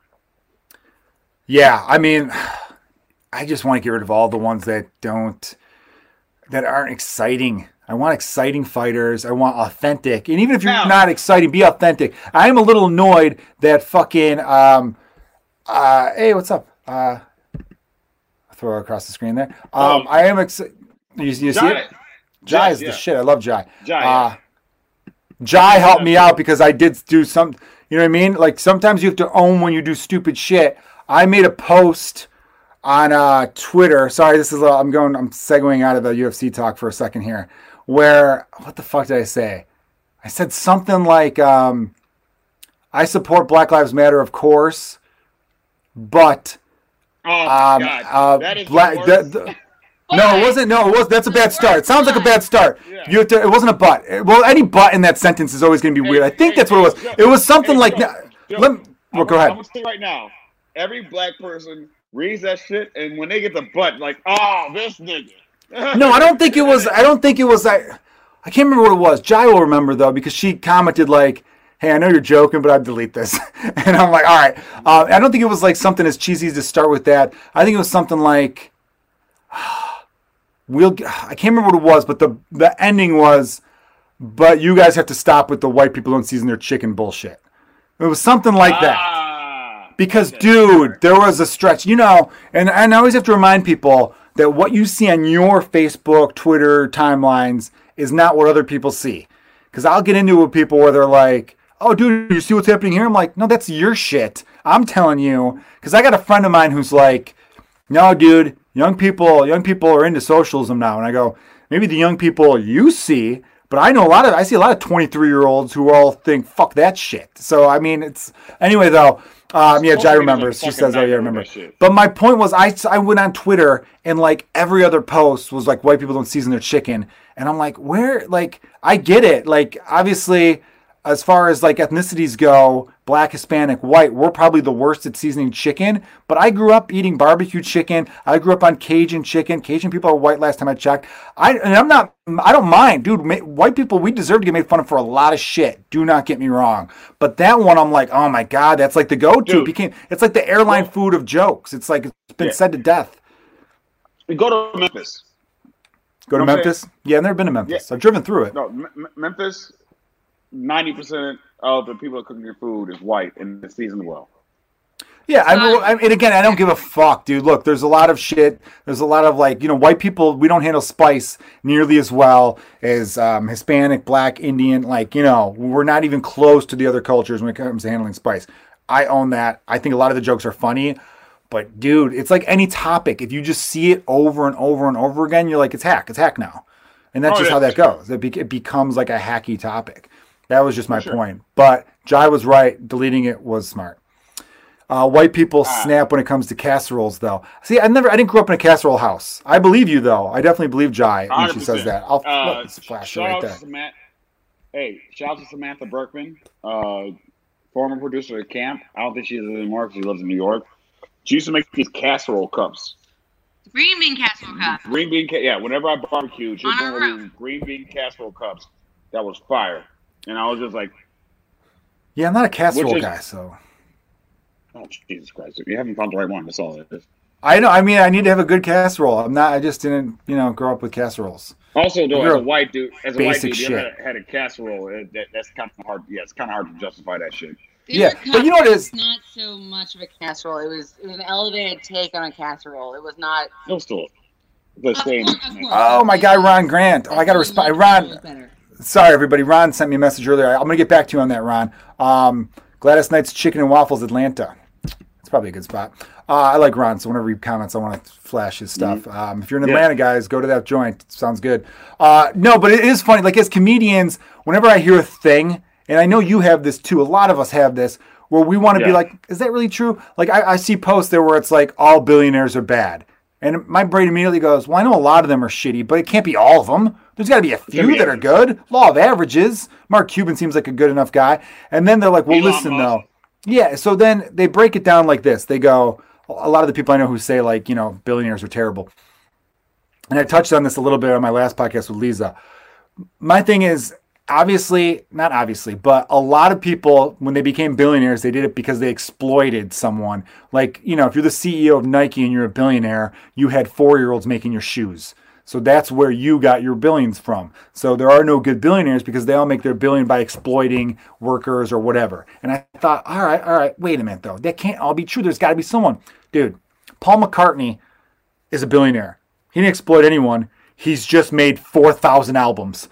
Like, you know, and it happened to be a Beatle. You know, when Jay-Z and Beyonce crossed that threshold, although you could say Rockaware was probably some, you know, sweatshop stuff. So there's probably some clothing stuff there, though. Dick Wolf. Probably, but like Dick Wolf, who's created like 10 TV shows, I'm pretty sure he's almost a billionaire. Everyone who works on a TV show is union. Union get paid great. So there's no one being exploited there, unless someone wants to dig deep, going, well, some intern was getting coffee for $1 a day.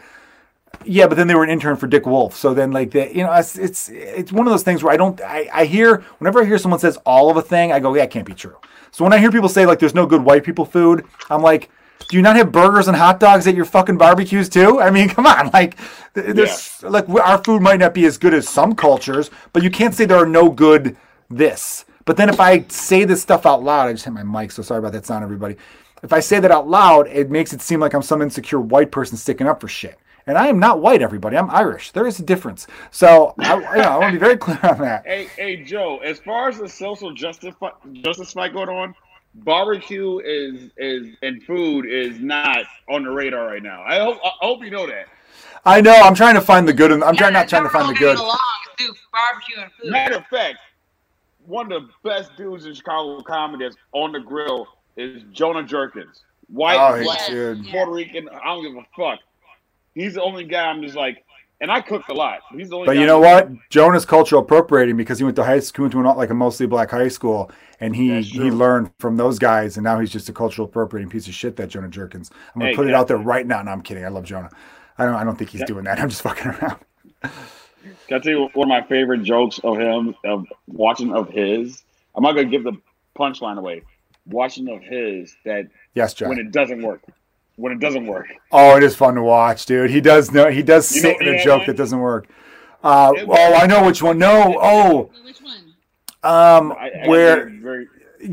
We can't say it. Jonah Jerkins is a joke where the punchline is how, because he was an overweight kid growing up, and they used to call him like fat, FAGGOT. But he's a funny one where he talks about how all the black guys wanted to titty fuck him, which I think is such a funny line. I heard that, which is a line that everybody likes except for woke white women. They'd be like, is that okay? I'm not sure if that's okay. Yeah. That's what gets me upset, like when like the whole all the Karen stuff. This is really funny, by the way. I know a comedian named Corinne who had a post that was like a kind of anti-UFC. And someone commented, "You're just a Karen spelled wrong," because it's Corinne. So I'm like, oh, that's fucking hilarious. Corinne is just Karen spelled wrong. But yeah, dude, I don't fucking care. Like, I think it's all hilarious.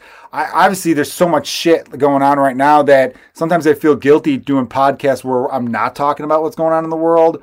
But then I think you need some mental breaks where you just got to laugh and stuff like that, you know? Obviously, dude, there's like Joe, horrible shit going on, you know? I'm trying to figure out, I sent you a message about it, and we don't have to talk about it in detail. But I'm really trying to figure out how to do this comedy show and not piss off anybody. You know? Well, I mean, I think doing a show, people would be more mad about the risk of spreading coronavirus. That's your worry, right? Because I don't think anyone would be worried about subject matter. Although, no. I'm not worried about subject matter. Good. Just like it's all this. It's kind of the same thing, like subject matter and whatever. I'm sitting there like, because I mean, I work in retail. I was supposed to quit this job this year, but coronavirus fucked that up. I was well prepared to go full time into comedy, and then coronavirus happened. So now I'm like, well, I'm working at my job, and I'm like, well, they are doing shit to make this as safe as an environment as possible for me to go into work to a place I don't care about, right? Yeah. So I care about comedy. I love this shit. So I got to figure out an outlet, a way to get this done where both the comics and the audience members feel safe. And I hate the fact that people bring up DL Hughley shit. Well, yeah, I mean, that's... Dude, it was a packed club with no one, like, when he passed it's a different scenario, yeah. Yeah, no one, like, 4 people came to his rescue.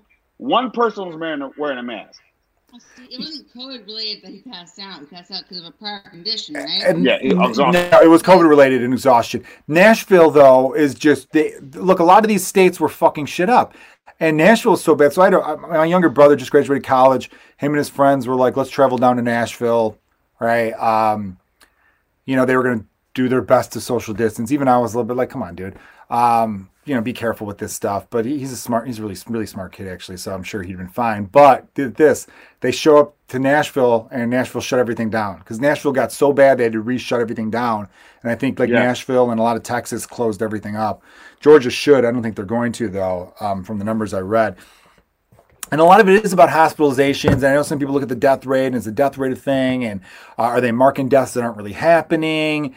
Like someone could have stage 4 cancer, but they also have COVID and the COVID's the death. First of all, they write both things down. It's not just, they have to number as many things COVID as possible for data and everything like that. And then they were saying, well, the government's giving more money to hospitals that have COVID deaths. Well, yeah, because they want those hospitals to stop it. So they're going to get a little bit more funding. That's not that crazy. But then on the flip side, there was rumors, I didn't dig too deep, that Florida had way more pneumonia deaths in 2020 than the last 7 years combined. And they're like, are those pneumonia deaths or are they COVID deaths? And you guys just want to make your numbers look fine because you guys were like, hey, everyone come party here. Fuck the rest of the country. We're Florida. We want your tax revenue. Come visit us. We don't want to take because Florida's a big tourism state. Florida has no state income tax because they make so much money off of tourist dollars that they don't need a state income tax, which makes sense. If you live in a state like that, you shouldn't have a state income tax because, it's the state's robbing you in a sense. I'm pretty progressive in a lot of ways, but I'm not for unnecessary taxes. There's a lot of stupid Illinois is a bad state when it comes to taxes because the state of Illinois doesn't do shit for you. At least when Chicago taxes you, they take out your garbage. What service does the state of Illinois do? The highways were paid for a long time ago, and the tolls should pay for those. So when the state of Illinois raises your taxes, it is kind of they don't contribute nearly enough to education, so I don't even know what the fuck they're doing. That's a whole nother podcast. But I think it is breaking down tax code and stuff like that. But so you were talking about the DL Hughley thing. Nashville wasn't doing anything. They weren't taking any precautions whatsoever. So if you're talking, they were acting like shit was normal. And that's the flip side of this stuff, man. There are people on the far right who are like, fuck masks, it's against my constitutional right, which is complete bullshit because no shirt, no shoes, no service. Throw a mask into that. It's part of it. I can't walk into a Dairy Queen with no fucking shoes on, and now it's a mask while there's a pandemic going on. It's not against your constitutional rights. You're being a fucking idiot.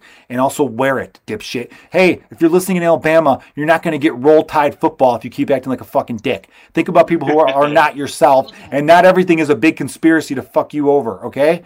I cannot believe how many people think everything's just a lie to get them to do things. That's why European countries are all back to normal now because their citizens were like, oh, fuck, these smart people are telling me not to do something. I'm going to go along with it because even if it's a lie, I'm not spitting on people. Great, which is good because I've spit on my own computer screen and the camera a lot. Yeah, it's disrespectful enough. In the first place. Without coronavirus, it's kind of disrespectful. Even without it. How many times you've actually been talking to someone and you spit them? Oh, my bad. Yeah, exactly. Right. But now I'm going to trash the far left, because the far left will go so out of their way to be like, I walked past a park. There was a guy in the middle of the park who didn't have a mask on. And I'm like, was anyone near him? What are you talking about? Because when I walk my dog, I don't have a mask on, because guess what? I live in a quiet neighborhood, and if I do see someone walking my way, I cross the street. It's that simple. You know, if you're going jogging in an empty forest preserve, you don't need to wear a fucking mask. And that there are some people on the far left who are like, you need to wear a mask when you shit in your own house. How dare you? Like, you know, settle down. Okay? It's on both of these extremes that annoy the whole fucking country. Hey, Joe, the kind of shit you take, you might want to wear a mask. Ayo! All right. Ooh. You know about my diet? You know about... Yeah, for sure. I've become a big blueberry fan lately, and they come out very blue. Did you guys hear that Lori Lightfoot was saying today that Lincoln Park is the neighborhood has had the most spikes in the last week? I could believe that. It's any neighborhood that's got a big... It's population density, too. It's very like... white neighborhood. It is very white, and there's just a high. That's why New York went insane with it, because it's population density. When you have a fuckload of people living in a small area, like Montana has nobody. That's what I'd be interested to see. And I haven't said this on the podcast yet, but I've been talking about this with some people on like text threads. You know, I got a bunch of different group texts I'm in. I would like to see a new metropolis emerge, like a new big city, a city that wasn't a big city that becomes a big city. We have not seen that in our lifetimes, and I think that'd be a really cool thing to see. Why can't Helena, Montana become a fucking city of 1 million people with a big downtown and all that stuff? You'd think that people would be like, hey, look, I don't need to live in New York anymore with 8 million people on top of each other. Because when something like this happens, everything goes to shit. I can move over here. Everything's online now. I've got cousins I've been talking to. They all had office jobs. They haven't been to their office since this started. And a lot of them think they're never going back to their office. Because their offices are like, why am I paying high lease rates on 25,000 square feet in the Loop when my employees are getting just as much done from their homes? So why don't I save the money off of this bullshit? And so you're going to see a lot of... In 2008, the residential bubble of housing burst. You're going to see a lot of empty office buildings downtown once this thing clears out. And I don't know what's going to fill them. Nothing. Like two things. Like one, like Tosh works tech computer shit for fucking a company. I'm not. No. Right. So she works for a company, and they shut the office down till September, and they're going to have another announcement, which is probably predicted to be the office is shut down for all of 2020. That's it. I don't know yet, but I think it's... But her job is completely 100% capable of doing at the house. I'm doing here since mid-March. Yeah. Every day. And then for me, with the whole T-Mobile shit, it was just like store meetings, them getting me up at fucking 6 a.m. so I could drive to some fucking store just to tell me some shit they could have emailed me is completely dead. Yeah, I mean, there's going to be some stores like that, like the Apple store will still exist because people need to go and talk to one of those people going like, hey, do I get this MacBook Pro or do I get that MacBook Pro? Well, what do you want to do with your MacBook Pro? Listen to Spotify and play on the internet? Okay, well, you need the least amount possible. If you're fucking editing movies, let's get you a few more gigabytes. Like, some of those jobs aren't going to go away, which is good. Like, I mean, I'm not rooting for any of these jobs to go away. I'm not rooting for any of these office spaces to close. I would love them for all to be full, you know? I am rooting for the unnecessary shit that they've been making us do for decades. I agree. Decades. Things are more efficient now. They're just more efficient. It's like, hey, there's no reason for you to get up, get in your car, get on the bus, and go for this meeting when we've been on, like, me and you are having a full conversation right now on a chat. Why did it take a pandemic to figure out that we could figure this out right here? Yeah, I mean, and what's cool is most listeners are understanding that this is still a newer technology, and it's getting better all the time. Like, I'm using StreamYard, everybody. StreamYard had a thing for a while where you couldn't do it on mobile. Now you can do it on mobile, and which is nice. Because before guests, like you're a guest, you're on your phone right now. I couldn't run it from my phone, but now I can. I'm on my computer, of course. So, like, things are getting better as they go. Sound quality is getting a little bit better. I say that as you're taking your AirPods off and making a bunch of fucking noise. But, like, things are improving as they go, and it's great. Like I was on Brooks Wheelan. He has a podcast. I was a guest on his podcast the other day. The episode hasn't come out yet, anybody, but be sure to check that out. Brooks Wheelan's podcast is called Entry Level. And I can't wait to, and that's what's cool now. He lives in LA. I live in Chicago. We're able to do a podcast together. So new things will be born out of this that will be a lot better. And other things might suck in a sense. But back to you putting on a comedy show. The Dio Hughley thing, again, no protocols were taken. Why is it that the people who are so against live comedy coming back, I understand not rushing to do it, you know what I mean? You want to be careful. Why don't they ever mention Chappelle's Netflix special, 842, 841? Can I tell you why? I'm going to tell you why. Because that was socially distanced and was great. Yes, I'm going to tell you why. Most people are, the people I've noticed bitching about, like, it's too early to become, they weren't getting booked to begin with.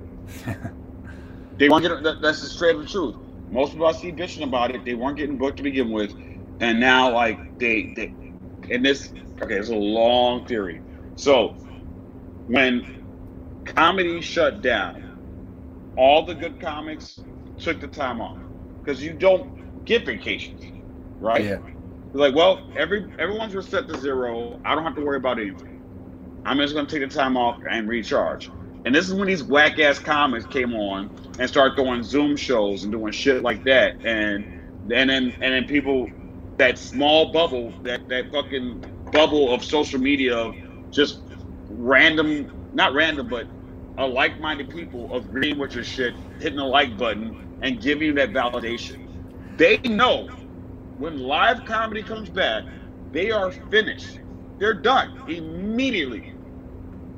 And that's I think it's a great point.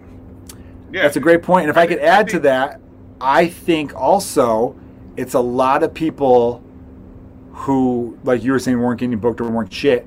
There are people I see who are like still like, no, stand-up comedy shouldn't come back yet, and all this kind of stuff. And in some areas, LA's no one's wearing masks from what I gather from my friends on Twitter in LA, and and things are really bad there right now. So yeah, obviously you don't need to bring it back yet. But even when things were close to coming back, they were against it. I think there are some stand-up comedians where they say I'm a comedian, but they've gotten into other worlds, which I'm not against, obviously, as a guy who podcasts and I act a little bit, but they've been more successful and more known as an actor, as someone who appears in sketches or as a writer. They're more known for other things than their stand-up. Their stand-up has become the weakest part of their portfolio, and because of that, they're kind of like feasting off this world of Zoom comedy and being interesting on Instagram. Yes. They're kind of feeding off like, I'm a comedian, but I don't have to do comedy. This is great. Some people just like that title. Some people just want to have... Yeah, the most terrifying thing about the portfolio that they don't want to do is now eliminated. Yeah, so they're happy. They're like, it's gone. Yeah. I don't have the thing I didn't like. Yeah. And I'm telling you, I think most of these people say, like, it's irresponsible to bring stand-up comedy back on all costs. They're terrified of what's going to happen when we figure out how to do stand-up comedy, because that's where it's at right now, bro. Like my company, T-Mobile, I don't know why I said that, but I was supposed to put this here anyway. But my company, T-Mobile, they're listening. Was like, we got to fucking find a way to sell phones safely. Yeah. And that's how we should approach comedy. Like, look, all right, we gave it 3 months. We gotta find a way to make stand-up happen in the safest environment as possible. If that means not selling only 20 tickets as opposed to fucking 100 like we do at CYK, well then so be it. Then yeah, I would rather yes, I 100% agree. The show must go on, and look, eventually things will go back to. When people say there's going to be a new normal, I think the new normal is what we were talking about. There's going to be less people taking a stupid-ass 20, 30-minute commute to some dumb office that's not necessary, Exactly. And then some businesses will be like, you're not getting shit done at home, I need you here. So, so that'll be like, there'll be new normal stuff like that. Maybe handshakes will become a thing of the past. Maybe people will elbow or fist bump, or I don't know. There'll be other things. Yeah, exactly. Our boy Danny always did the elbow thing. So that'll be. But as far as live, look, people are eventually going to want to see movies in movie theaters again. There'll be some other options. I know. I think I need to. I got a new big TV. Everybody don't want to brag, but I got a 65-inch not that long ago. What a flex! What a flex! Yeah, dude. So I'm kind of okay with this watching movies at home thing right now because I got a sweet setup.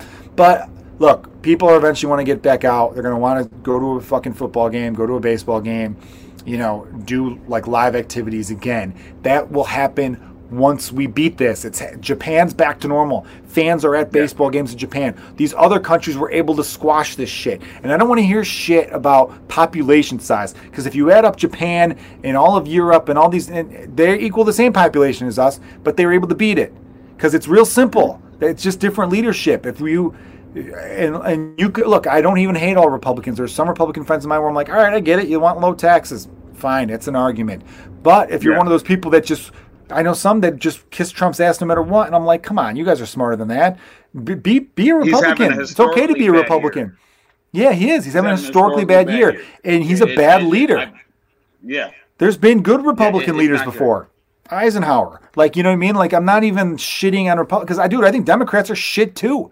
Democrats are fucking bad, too. So I am on an island right now, because honestly, this election is coming up is almost like watching a great football game where you have no alliance to. Yeah, I hear you. I'm just sitting here watching, and I'm like, I don't care what the fuck happens. I just want to see the shit go down. Yeah, people who know me know I was not a fan of Hillary's, but I know she would have been better in this scenario. Because at the end of the day, you got to be able to have a president that's going to be able to say, hey, listen, it's a global pandemic. It is more serious than the flu, all right?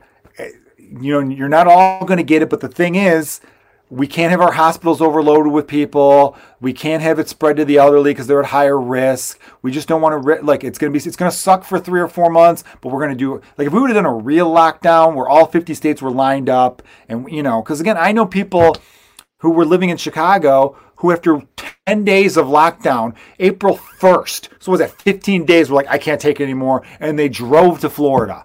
And it's like, what the fuck are you doing? Dude, that was crazy. Dude, we know these people, man. We know some of these people. I live with one guy right now. I just don't understand. So if the government... Indiana's open. Let's drive over there. Just chill the fuck out. I want to drive to Indiana for a paycheck on a nice day with no pandemic going on. No, I'm kidding. I'd go for money, but I want to go for fun. Hey, by the way, let me save myself. Drop Comedy Club. You've done me well. I like the Drop too. It's been a few years since I've been to the Drop. I think I haven't performed there since 2018 or 2017. But no, and I like Indianapolis is a fun city. Look, it's Illinois, Indiana. That's why I'm giving them shit. But dude, I was reading about it, man. If we had a real leadership, one that did not questioning it. He called it a hoax. He did all this other kind of shit. And I've gone over this with the pandemic before, so I don't really want to go too deep into it. But back to running a comedy show. You want to do it in your yard, I take it? Dude, I've been in your yard. It's a good size yard. If you had 15 to 20 people in there, and obviously some people quarantined together. We've got friends who are roommates. They show up. They could sit 4 together because they were living together anyway. Exactly. They're in one circle. You go 6 feet this way. So you could still do it. It's still possible. Yeah. And then we for UFC fight night, I might have had 15 people there at most. We scanned everyone's head. You did, yeah. You had the thing, yeah. The thermometer, we temperature. We did the temperature thing and stuff like that, which I know people will be in the comment section, asymptomatic motherfucker. Yeah, I get that, but asymptomatic, whatever the fuck it is. But with comedy show, people, you'd have everyone. You require masks. You do a temperature check because we're gonna provide masks for them. Oh well, even better. Disposable. We're gonna have because hey, guess what? Oh, I forgot my mask. Oh, here you go. We got one for you. No excuse then. And then we're gonna ask we're not even gonna set up the chairs yet. We're gonna ask them how many to the party. If it's 4, we're gonna take a cluster of 4 chairs and sit them here. We're not here for greed. We're here for the craft. So we're only selling 20 tickets. That's it. I love it, man.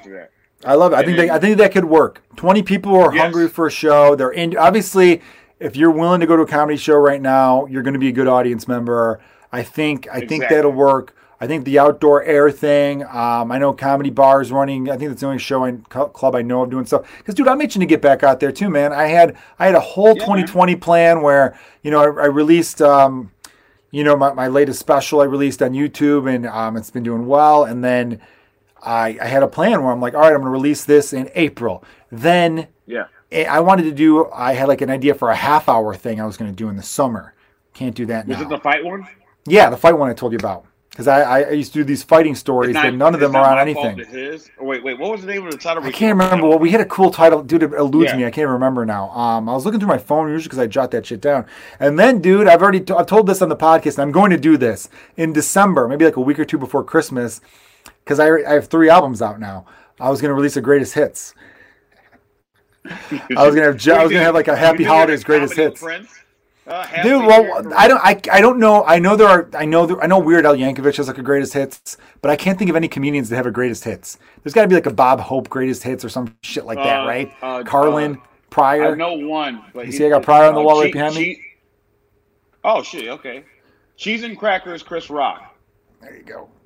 I'll tilt the camera that way. Oh, okay, there you go. So like I was gonna do it for more, and I didn't even care if it's sold. It would just be a funny thing to do. Like I didn't even care if it were like, hit number 1 like the other ones did, or if it had a big, I gotta get a haircut, but if it had like a big like sale. I just think it'd be fun to put something out. And so I had all these ideas for putting content out and all this other kind of stuff. And the pandemic got in the way of that. So I would love for comedy 100%. To come back in any sense, any shape or form. Yeah, we just to get something going. We gotta be smart about it, and we can't get greedy. No, we cannot. That comedy club, I don't want to mention that comedy club because I worked at comedy club before, and they are great people there, but they were greedy. And that comedy club in Nashville with D.L. Hughley, we can't do shit like that. Yeah, I know. We gotta put safety first. If we approach it that way, it's possible. And I sat there and I was looking at my backyard like that fight night. I'm like, you know what? We weren't even trying to space people apart, but they're already kind of spaced apart, and we have about 16 people back here. You could do it, man. I might do one in my backyard because I got a little back deck I could use. The comedian can be on the deck, and it's not like a wide deck. It's no wider than the CYSK stage, but it's way higher, obviously. And then one thing I always want to do is just separate the talent from the people. So I was gonna open my house to the comics we booked there, and I was only gonna book like 5 comics at a time too. That way, there's not like fucking 10 of us hanging out here. You know what I could do on my backyard, and then I got to get to your favorites. And I want to see if you want to stick around for some bonus. Do about 5 minutes. I've been playing Fuck, Marry, Kill. And bonus. Everyone, the Patreon subscribers know I've been doing a thing where I've been cleaning out my house, so I got a big like bin of old DVDs. I reach in and grab 3 at random, and the stars of the DVDs are who your Fuck, Marry, Kill choices would be. So it's kind of like a fun little spin on a classic American game, Fuck, Marry, Kill. So, but no, here's what I could do. So I got like the back deck. I could have that be like a dais, and I could do like an outdoor roast. So, because then the comedians could be on there, they could be spread apart a little bit enough. And then the audience is in the backyard; they're like on the grass, and I could kind of like spread them out enough. So maybe that's something I could try to do in the backyard. Even though I'm not the biggest roast fan, I just thought it'd be cool visual of one comedian on the front of the balcony, and then it almost looks like fucking like a 1940s film of like some dictator trying to take over a country from a balcony, shouting down at people. But I think it looked pretty dope. All right, here we go. I do these things. This is like a new segment I've been closing out the podcast with. By the way, thanks for everyone for listening, watching live on YouTube and Facebook. I do favorites, where I ask people their favorites. And they're all alcohol related to stay true to the origins of the podcast, Kilgallen's Pub, the drinking podcast. All right, Ed Towns, if you could have one shot for the rest of your life, what's that shot going to be? One shot. I know, it's tough. It's a tough question. I got to go classic. I got to go Jameson. Jameson, there you go. I've got a few people. I gotta go. Whiskey is my shit. It's the one consistent alcohol that has been there. And Jameson's one of my favorite shots because it's like it's a true shot where like it's a punch. Yeah. There's other whiskeys that are better for mixed drinks, but I definitely think Jameson is my go-to shot as well. Appreciate that answer. Right. You were like the 3rd or 4th person who's chosen Jameson. I believe Kevin Bozeman, Natasha Pearl Hansen. And I think you and then maybe one other person, maybe Jonah Jerkins chose. I'm not sure. All right, favorite beer. You can only have one beer the rest of your life. What's it going to be? Allagash White. Where's that from? What brewery? I've never heard of that one. It's definitely look. I can't tell you. It always had it on draft. It was literally like the first time I had it was at Square Bar on North Avenue. No, on Belmont. Near Elston. Belmont near California. Elston. Yes. I know what that is, yeah. I literally remember sipping that. I'm like, this is the best beer I've ever tasted in my life. Cool. All right. I'll have to check that out. That's why I always want a little more backstory. Because I'm not going to argue what your favorite beer is. I'm not going to argue any of the favorites. What your favorites are your favorites. All right. Mixed drink. One cocktail. Okay. What's your cocktail going to be? Oh, shit. Got 2 more questions after this. I think you're going to love them. All right. Here's what I'm going to say. Cocktail. I'm going reckless. Blue motherfucker. Blue motherfucker. Now, what is in a blue motherfucker? A bunch of shit. But I have gotten so much unwarranted pussy from that shit. Like some girls I should never. By the way, my fiance's. I love that you're just saying that right in front of your fiance too. Yeah, but is that what worked on you? Is that what happened before the saying yes? No, not on her. No. All right. The blue motherfucker. No. It took persistency to work on her. Some real work. But blue motherfucker is a young man's drink. So I had this motherfucker when I was like legit 20, 21, 22. We're talking over like 15 years ago. And it was just this fucking drink that was just like, I guess it's history. Like, I knew this bartender, make this drink for me. And everyone was sitting there like, dude, there's like 18 liquors.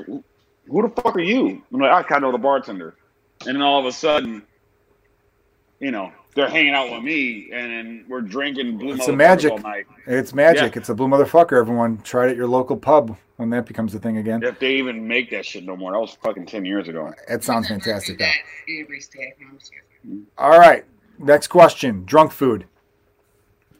Tacos. Any specific kind? You steak taco guy? You ground beef? What do you like? I do 3 tacos. My three go-to is carne asada, al pastor, and chili rellenos. Chili rellenos is an underrated taco, and I'm pretty sure some people here that don't know what it is. It is a stuffed habanero pepper fried in egg batter. I love all Mexican food. It's all great, except for sour cream. I don't like. Sometimes you get a dish that they put too much sour cream on, and I'm not into it. But I'm a big fan. Sour cream is not a Mexican thing, though, right? No, but they use it in their cooking, though. Is what I'm saying. Okay. No, because Mexicans. My go-to, I'm torn, man. There's sometimes where it's like, I just want to get tacos and burritos, and then I'm a French toast guy late at night. Yes, I was getting there too. I gotta back out. What am I? You know what? Scratch that Mexican shit. Mexican shit is good. Well, I sound racist now. You do a little bit. It sounds like that's how white people say it. What was that Bill Burr joke where white people put the swear after, where black guys put it before? Yeah. Or no, we put the swear before.